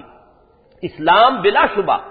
ان کے مابین توازن پیدا کرنا چاہتا ہے، نہ ترک دنیا نہ دنیا پرستی، توازن پیدا کرنا چاہتا ہے، اور عدم توازن کو ہرگز پسند نہیں کرتا۔ لیکن توازن کا یہ تصور بجائے خود دلیل قاطع ہے جسد و روح کے تضاد اور ان کے تقاضوں کے مابین کے باہم متقابل اور متباین ہونے کی۔ اگر دو چیزیں متضاد نہ ہو تو توازن کی کیا ضرورت ہے؟ توازن کی تو ضرورت ہی وہاں پیش آئے گی کہ جہاں دو تقاضے بالکل جدا ہوں، ایک دوسرے کی ضد ہوں۔ تو اگر لفظ توازن استعمال کر رہے ہیں تو گویا کہ خود بخود ماننا پڑتا ہے کہ یہ دونوں انسان کے وجود جو ہیں یہ نہ صرف یہ کہ ایک دوسرے سے مختلف ہیں بلکہ متضاد ہیں، ان کی بالکل دونوں کا جو میلان ہے وہ مخالف سلوک میں ہے۔ درمیان قار دریا تختہ بندم کر دئی، باز میں گوئی کے دامن تر مکر ہوشیار باش۔ 8ویں نمبر پر اسی عالم روحانی یا روحانیات سے اس دور میں بعض ریشنلسٹ قسم کے ہمارے مفکرین کو جو بوجھ پیدا ہو گیا ہے، اسی کا ایک مظہر یہ ہے کہ کشف، رویا، الہام، تحدیث، ان سب کا یا تو انکار ہے یا ان کا ذکر بھی انسان نہیں کرنا چاہتا۔ ایک شرم سی طاری ہوتی ہے، حالانکہ بڑی قوی احادیث، صحیح احادیث، پختہ احادیث موجود ہیں، لیکن یہ کہ ان چیزوں کو بیان کرنے میں جھجک ہوتی ہے، اس لیے کہ اس کا تعلق جڑ جاتا ہے اسی روحانیت کے اس نظریے کے ساتھ کہ وجود حیوانی ایک بالکل جدا گانا شے ہے اور وجود روحانی ایک بالکل جدا گانا شے ہے۔ اب یہ جانیے کہ حدیث میں آتا ہے لم یبق من النبوۃ الا المبشرات، نبوت میں سے سوائے مبشرات کے کچھ باقی نہیں رہا، سچے خواب، بشارتیں جو ملتی ہیں خوابوں کے اندر۔ ایک حدیث میں فرمایا گیا ہے کہ الرؤیا الصالحہ یا الرؤیا الصادقہ، یعنی سچا اور صالح خواب جو ہے وہ نبوت کا ایک جز ہے۔ بعض میں 46واں جز کہا گیا ہے اور بعض میں 60واں جز کہا گیا، اور یہ سلسلہ چل رہا ہے آج بھی۔ جن کی روحیں بیدار ہو جاتی ہیں اور وجود حیوانی کے دباؤ سے آزاد ہو کر ان کو تقویت حاصل ہوتی ہے، انہیں یہ چیزیں حاصل ہوتی ہیں، اس میں کوئی شک و شبہ کی گنجائش نہیں۔ الہام ہے، کسے ہوتا ہے الہام؟ اللہ کی طرف سے الہام کا دروازہ بند نہیں ہوا ہے، رؤیا صادقہ کا دروازہ بند نہیں ہے، کشف کا دروازہ بند نہیں ہے۔ اب یہ کہ واقعہ وہ کس حد تک ثابت ہے کس حد تک ثابت نہیں ہے، لیکن یہ کہ تاریخی اعتبار سے تو بہت ہی پختہ واقعہ ہے کہ حضرت عمر فاروق رضی اللہ تعالی عنہ خطبہ دے رہے ہیں مسجد نبوی میں، اور شام میں جو جنگ لڑی جا رہی ہے اس کا میدان جو ہے وہ سامنے آ گیا ہے، محاذ جنگ۔ یا ساریۃ الی الجبل، یا ساریۃ الجبل، اے ساریہ کیا غضب کر رہے ہو، پہاڑ کی اوٹ لو، پہاڑ کی طرف ہو جاؤ، پہاڑ کے دامن میں چلے جاؤ۔ یہ الفاظ کہہ رہے ہیں حضرت عمر، خطبے والے سن رہے ہیں، حیران ہے یہ کیا ہو رہا ہے، کیا کہا جا رہا ہے، کچھ پتہ نہیں۔ بعد میں راز کھلتا ہے کہ شام میں محاذ جنگ پر ایک بڑی زبردست غلطی ہو رہی تھی حضرت ساریہ سے رضی اللہ تعالی عنہ، کہ وہ اسٹریٹجک مسٹیک جسے آپ کہیں گے کہ جو پوزیشن انہیں لینی چاہیے تھی، پہاڑ کو اپنے پشت پر رکھے، اپنا جو عقب کو محفوظ کرنے کے لیے، اس کے بجائے انہوں نے کوئی اور پوزیشن لے لی تھی۔ اب یہ کیا ہے؟ آج ہم یہ تو جانتے ہیں ٹیلی ویژن ہے، فلاں ہے، یہ ہے، وہ ہے، اب کمیونیکیشن ہو رہی ہے، لیکن آج کے زمانے میں الحمدللہ کہ معاملہ اب یہاں تک بھی آ رہا ہے۔ ایکسٹرا سینسری پرسیپشن ایک باقاعدہ شعبہ بن چکا ہے علم کا، تحقیق اور تدقیق اور تفتیش کا ایک بڑا لمبا چوڑا سلسلہ جاری ہو چکا ہے۔ یہ ایکسٹرا سینسری پرسیپشن کس کو ہوتا ہے؟ آنکھ، کان، اس سے تو نہیں، اگر اس سے تو ہو رہا ہے تو وہ سینسری پرسیپشن ہے۔ آپ نے آنکھ سے دیکھا اور کسی بات کو سمجھا، ادراک آپ کو حاصل ہوا، کان سے سنا اور آپ کو کوئی معلومات حاصل ہوئی، یہ تو آپ کی سینسری پرسیپشن ہے۔ یہ ای ایس پی کس بلا کا نام ہے؟ ایکسٹرا سینسری پرسیپشن کسے کہتے ہیں آپ؟ معلوم ہوا کہ وہ ان چینل سے بالکل انڈیپینڈنٹ ہے۔ تو پھر کون ہے وہ پرسیو کرنے والا وجود؟ کون سا ہے؟ وہ وجود حیوانی نہیں ہے جس کی یہ آنکھ ہے اور جس کے یہ کان ہے، بلکہ وہ وجود روحانی ہے جو ان کانوں کے بغیر سنتا ہے اور ان آنکھوں کے بغیر دیکھتا ہے۔ وہ اپنی جگہ پر، جیسا کہ میں نے عرض کیا، ایک مستقل وجود ہے۔ اس مستقل وجود کے اپنے سینس آرگنز ہیں، اس کے اپنے ذرائع معلومات ہیں، which are absolutely independent of these bodily sense organs۔ یہ جو ہماری آنکھ اور یہ 5 ہمارے جو عام طور پر ایکسٹرنل سینسز شمار ہوتے ہیں، ان سے بالکل انڈیپینڈنٹ، اس سے کوئی اس کا تعلق نہیں۔ یہی وجود روحانی اس وحی کا محبت تھا، وحی کا ریسیپینٹ، جو وحی کے وحی نبوت کہلاتی ہے، وہ محفوظ ہوتی ہے، اس میں کسی خطا کا کوئی امکان نہیں۔ لیکن یہی ہمارا جو ہے وہی وجود حیوانی، وجود روحانی دوسرے انسانوں کا وہ جو کچھ پرسیو کرتا ہے وہ ہے کہ جس کو ہم کہیں گے الہام اور رؤیائے صادقہ، خواب میں دیکھ رہے ہیں۔ اور خواب ٹھیک ہے، خواب تین طرح کے ہیں۔ خواب جو ہے اس میں الہام ربانی بھی ہوتا ہے، خواب میں القائے شیطانی بھی ہوتا ہے، اور خواب محض حدیث نفس بھی ہوتی ہے کہ صرف آپ کے۔ اور چونکہ جدید سائنس جو ہے، جدید ہمارے سائنسدان، اور وہ فرائیڈ ہو یا کوئی اور ہو، وہ تو چونکہ اس تیسری کیٹیگری سے واقف ہے صرف، لہذا آپ کو خوابوں کے بارے میں یہی تیسری چیز ملے گی کہ وہ آپ کی دبی ہوئی خواہشات، آپ کی آرزویں، امنگیں جو کسی وجہ سے پوری نہیں ہو سکی معاشرے کے دباؤ کی وجہ سے، وہ پھر ایک وشفل ایک تھنکنگ کا سا انداز ہوتا ہے، اور ان چیزوں کو آپ خواب میں دیکھنے لگتے ہیں۔ صحیح ہے، اس کو بھی مانا گیا ہے، یہ بھی ایک کیٹیگری ہے۔ اور جو لوگ صرف حیوانی سطح پر زندگی بسر کر رہے ہیں ان کو تو یہی خواب آئیں گے، اور کون سے آئیں گے؟ لیکن یہ کہ جو لوگ اس سے بالا تر سطح پر زندگی بسر کر رہے ہوں، جن کی روحیں بیدار اور چاق و چوبند ہو گئی ہوں، جن میں وہ لطافت آ گئی ہے کہ وہ ریسیپینٹ بن سکے اللہ تعالیٰ کی اس وحی خفی کی، وہ وحی نبوت نہیں ہے معاذ اللہ، وحی نبوت کا دروازہ بند ہو چکا جو بالکل محفوظ وحی ہوتی تھی، لیکن یہ وحی کی ادنا شکلیں ہیں، الہام، کشف، رؤیائے صادقہ، اور ایک لفظ آتا ہے تحدیث۔ حضور نے فرمایا ہر نبی کی، ہر رسول کی امت میں محدثین ہوتے ہیں۔ اس لفظ کو اچھی طرح صحیح تلفظ کے ساتھ سمجھ لیجئے، محدث دال کے زیر کے ساتھ، وہ تو وہ علماء ہیں کہ جو علم حدیث کے ماہر ہیں، محدثین، فقہاء و محدثین، دال کی زیر لگائیے، اور جب محدث کہیں گے تو دال پر زبر کے ساتھ، یہ وہ شخص ہے جس سے اللہ ہم کلام ہوتا ہے۔ حضور نے فرمایا کہ ہر نبی کی امت میں کچھ محدث ہوتے ہیں، اور میری امت کا محدث عمر ہے رضی اللہ تعالی، جن سے اللہ کلام کرتا، نبی نہیں ہے، محدث ہے۔ معلوم یہ ہوا کہ وحی کے علاوہ یہ چینلز بند نہیں ہوئے ہیں، صرف وحی نبوت کا چیلنج بند ہوا ہے، نہ الہام کا دروازہ بند ہوا، نہ کشف کا دروازہ بند ہوا، نہ رؤیائے صادقہ کا، نہ رؤیائے صالحہ کا، نہ مبشرات کا، نہ تحدیث کا۔ یہ تمام چیزیں جو ہیں وہ جاری ہیں، صرف وہ وحی نبوت کا دروازہ بند ہوا ہے جس کی کمال حفاظت ہوتی تھی، جس کی حفاظت کی گارنٹی اللہ نے کی ہے، اور جو حجت ہے دین میں۔ باقی کشف، رؤیا، الہام، ان میں سے کوئی شے حجت نہیں ہے۔ جو کشف، جو رؤیا کتاب و سنت کے معیار پر صحیح اترے گا اسے قبول کر لیں گے، جو نہیں ہوگا اسے رد کر دیں گے، بات ختم ہو گئی۔ لیکن یہ کہ اصلاً ان چیزوں کا انکار نہیں کیا جا سکتا۔ انکار کون کرے گا؟ یا اس کی طرف سے غض بصر تو کریں گے، کم سے کم ذکر نہیں کریں گے کہ اکبر نام لیتا ہے خدا کا اس زمانے میں۔ کیا ہو گیا ان کو اس ریشنلزم کے دور میں، اس سائنٹیفک ریشنلزم کے دور میں، اور یہ لوگ کیا باتیں کر رہے ہیں، یہ الہام اور کشف اور رؤیا۔ تو واقعہ یہ ہے کہ یہ بھی دین کے ایک بہت اہم پہلو سے اغماز، اعراض، بلکہ غض بصر کی جو روش ہے اس کا بھی اصل سبب یہ ہے کہ وہ حقیقت انسان جو ہے وہ ہے اصل میں جو سمجھ میں نہیں آئی۔ اب ایک اور لیجئے مسئلہ، جیسا کہ میں نے عرض کیا کہ یہ جو وجود ہے روحانی ہے، یہ دیکھتا ہے، یہ سنتا ہے، یہ تو ایکسٹرا سینسری پرسپشن کے حوالے سے آج کے نوجوان کو سمجھانا بہت آسان ہو گیا، اللہ کا شکر ہے۔ لیکن اب ایک اور لفظ ہے، قرآن لفظ تفقہ اور یعقلون یا تعقل کا اطلاق کرتا ہے اس وجود روحانی کے اوپر، وجود حیوانی پر نہیں کرتا۔ عجیب بات ہے یہ، چنانچہ فرمایا گیا وَلَقَدْ ذَرَأْنَا لِجَهَنَّمَ كَثِيرًا مِنَ الْجِنِّ وَالْإِنسِ، ہم نے بہت سے جنوں اور انسانوں کو پیدا ہی کیا جہنم کے لیے۔ اب یہاں جو مسئلہ ایک پیدا ہو جائے گا اس سے ذرا اس وقت صرف نظر کیجئے کہ وہ جو جبر و قدر والا مسئلہ اس کو ذرا چھوڑ دیجئے، لیکن میں جو جس کی طرف اس وقت اشارہ کرنا ہے، وَلَقَدْ ذَرَأْنَا لِجَهَنَّمَ كَثِيرًا مِنَ الْجِنِّ وَالْإِنسِ لَهُمْ قُلُوبٌ لَا يَفْقَهُونَ بِهَا، ان کے دل ہیں لیکن ان کے ساتھ تفقہ نہیں کرتے، سوچتے نہیں، فہم نہیں حاصل کرتے۔ تو دل سے فہم کا کیا تعلق ہے؟ دل کو تو جو دل کو مانتے نہیں ہیں تو جذبات کے ساتھ متعلق سمجھیں گے، غصہ، نفرت، محبت، اس کا دل کے ساتھ تعلق ہوگا۔ تفقہ سے کیا تعلق دل کا؟ عام جو سوچ ہے اس کو اچھے سے سمجھیے، میں وہی چیزیں بیان کر رہا ہوں،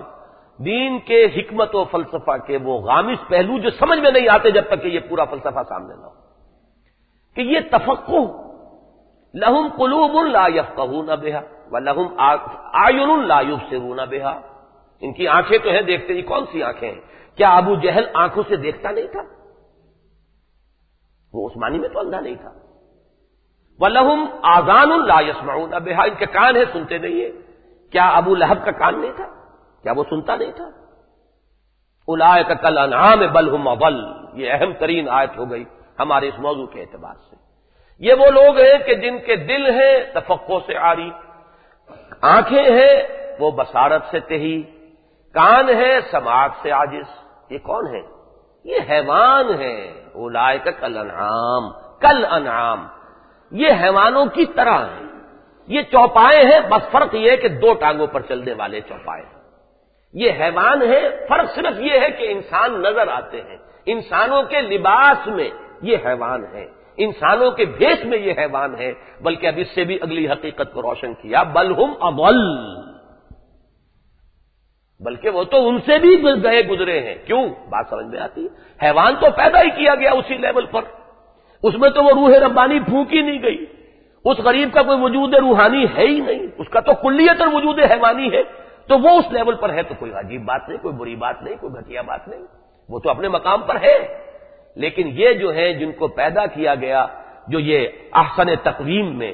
جن کے اندر وہ روح ربانی پھونکی گئی جس کی بنا پر یہ مسجود ملائک بنے، جن میں وہ وجود روحانی ہے، اس وجود حیوانی، اس کی آنکھیں جو ہیں وہ اندھی ہو چکی ہیں، اس وجود روحانی کے کان چھل ہو چکے ہیں، اور اس وجود روحانی کے اندر جو تعقل اور تفکر کا مادہ تھا وہ سلب ہو چکا ہے، لہذا روح ان کا وجود روحانی تو مر چکا، اب یہ وجود حیوانی ہے۔ اولئک کالانعام، اور انسان ہونے کے باوجود اگر یہ صرف حیوان بن گئے تو ان کو حیوان بھی نہیں کہا جا سکتا، بل ہم اضل،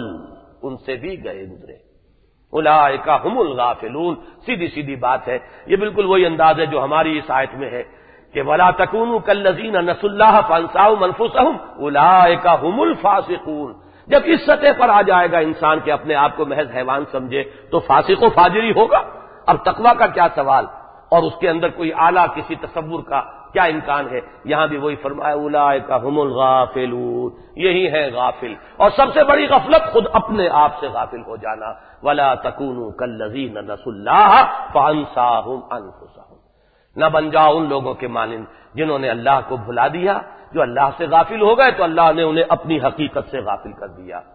وَلَقَدْ ذَرَأْنَا لِجَهَنَّمَ كَثِيرًا مِنَ الْجِنِّ وَالْإِنسِ لَهُمْ قُلُوبٌ لَا يَفْقَهُونَ بِهَا وَلَهُمْ أَعْيُنٌ لَا يُبْصِرُونَ بِهَا وَلَهُمْ آذَانٌ لَا يَسْمَعُونَ بِهَا أُولَئِكَ كَالْأَنْعَامِ بَلْ هُمْ أَضَلُّ أُولَئِكَ هُمُ الْغَافِلُونَ۔ بتائیے کیسے سمجھ میں آئے گی آیات؟ اسی کے ساتھ چونکہ میں نے بارہا یہ بات کہی ہے، اور جیسے جیسے یہ اور آگے بڑھ رہا ہے معاملہ، میرا یہ یقین جو ہے بہت اور پختہ ہوتا چلا جا رہا ہے۔ اہم مضامین قرآن مجید میں کم سے کم دو جگہ ضرور ملیں گے، تلاش کیجیے۔ یہ مضمون سورہ حج میں بھی آیا ہے، افلم یسیروا فی الارض، کیا ان لوگوں نے زمین میں یہ گھومے پھرے نہیں، انہوں نے کوئی زمین میں سیر نہیں کی؟ فتکون لہم قلوب یعقلون بہا، پھر ہوتے ان کے دل جن سے یہ عقل کا کام لیتے، تعقل کرتے، سمجھتے، او اعین یبصرون بہا او اذان یسمعون بہا، یا ان کے کان ہوتے جن سے یہ سنتے۔ فإنها لا تعمى الابصار ولكن تعمى القلوب التي في الصدور، اس لیے کہ اصل میں یہ آنکھیں اندھی نہیں ہوا کرتی، اصل میں وہ دل اندھے ہو جاتے ہیں جو سینوں کے اندر ہے۔ بتائیے اب کوئی رہ گیا، کوئی اشتباہ رہ گیا، کوئی کسر رہ گئی؟ یہ دل دیکھتا ہے، اس دل کا دیکھنا دیکھو تب تم انسان شمار ہوگے، ورنہ تم نرے حیوان ہو۔ وہ کتا اور بلی بھی دیکھ رہا ہے، وہ سب کچھ دیکھ رہی ہے، وہ بلی بھی، اسے بھی چھیچڑے نظر آ رہے ہیں اور منہ میں پانی آ رہا ہے اس کے، وہ اس نے کیا چیز نہیں دیکھی؟ بکری نے بھی دیکھ لیا ہے بیری کا درخت اور لپک رہی ہے اس کی طرف، اور کتے نے بھی دیکھ لیا ہے کہ کار آ رہی ہے اور اس نے اپنے آپ کو بچا لیا ہے، ایسا بریک لگاتا ہے، وہ سارا کچھ اس کے اندر بھی موجود ہے۔ تمہارا بھی معاملہ یہیں تک رہا تو کیا ہوا؟ پھر تو تم حیوان ہو۔ دم چیست پہ آمست شنیدی نہ شنیدی، در خاک تو یک جلوے آمیخت نہ دیدی، دیدن دیگر آموز شنیدن دیگر آموز۔ یہ شنیدن دیگر اور دیدن دیگر کس کا ہے؟ اس وجود روحانی کا، اس دل کا، دل اس کا مسکن ہے، اس کا دیکھنا دیکھو، اس کا سننا سنو، باقی حیوانی سننا اور حیوانی دیکھنا یہ تو کافروں کو اور ان حیوانات کو بھی حاصل ہے، پھر تمہارا کیا کمال ہے؟ تو دیکھیے سورہ حج کی اس آیت کو بھی نوٹ کر لیں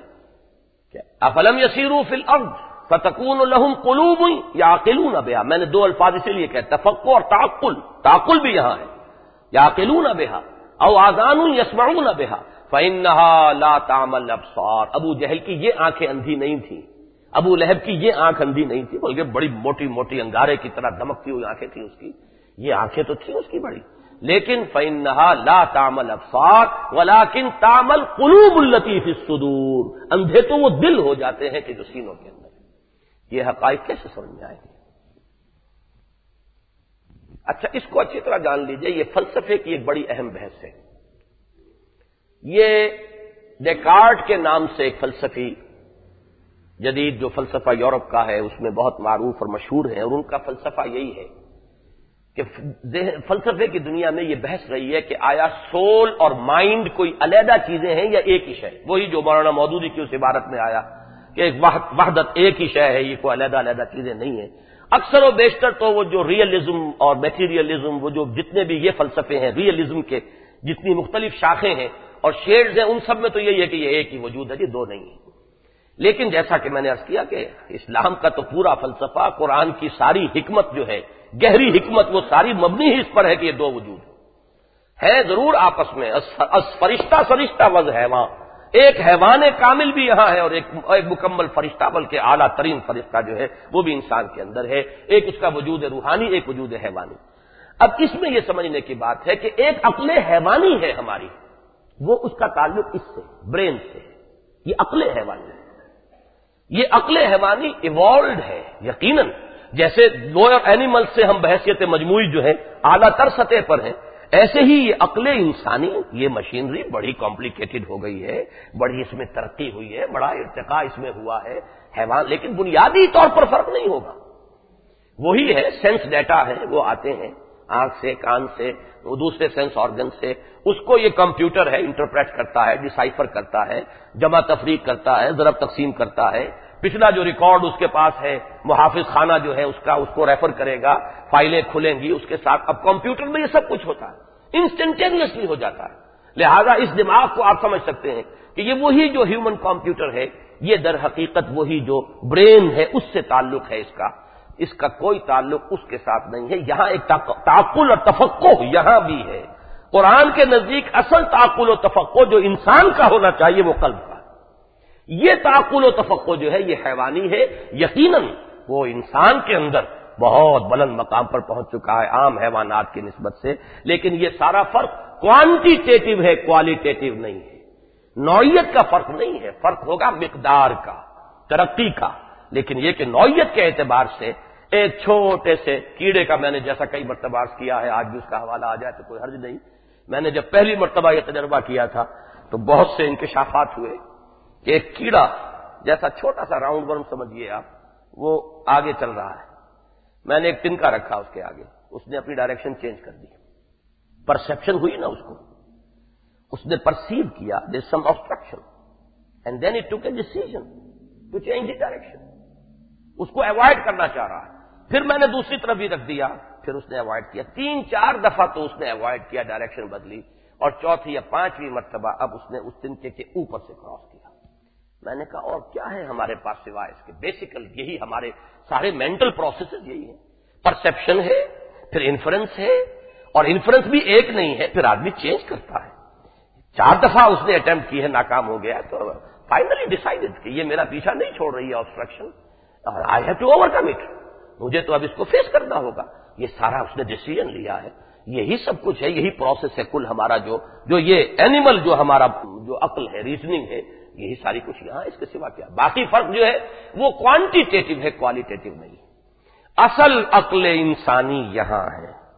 اصل تفقہ انسانی یہاں ہے، اصل انسانی بصارت یہاں ہے، اصل انسانی سماعت یہاں ہے، وہی اصل انسانی سماعت اور بصارت ہے جس سے الہام ہوتا ہے، جس سے القاء اور الہام اور کشف اور رؤیا صالحہ اور تحدیث وہ یہاں ہوتی ہے، اور اسی کی بلند ترین صورت، محفوظ صورت وہ ہے وہی نبوت جس کا دروازہ بند ہو چکا. وہ صرف ہائیسٹ لیول ہے جس کی کھڑکی بند کی گئی ہے، لوور لیول سے وہ ابھی جاری ہے. بارک اللہ لی ولکم فی القرآن العظیم ونفعنی وإیاکم بالآیات والذکر الحکیم.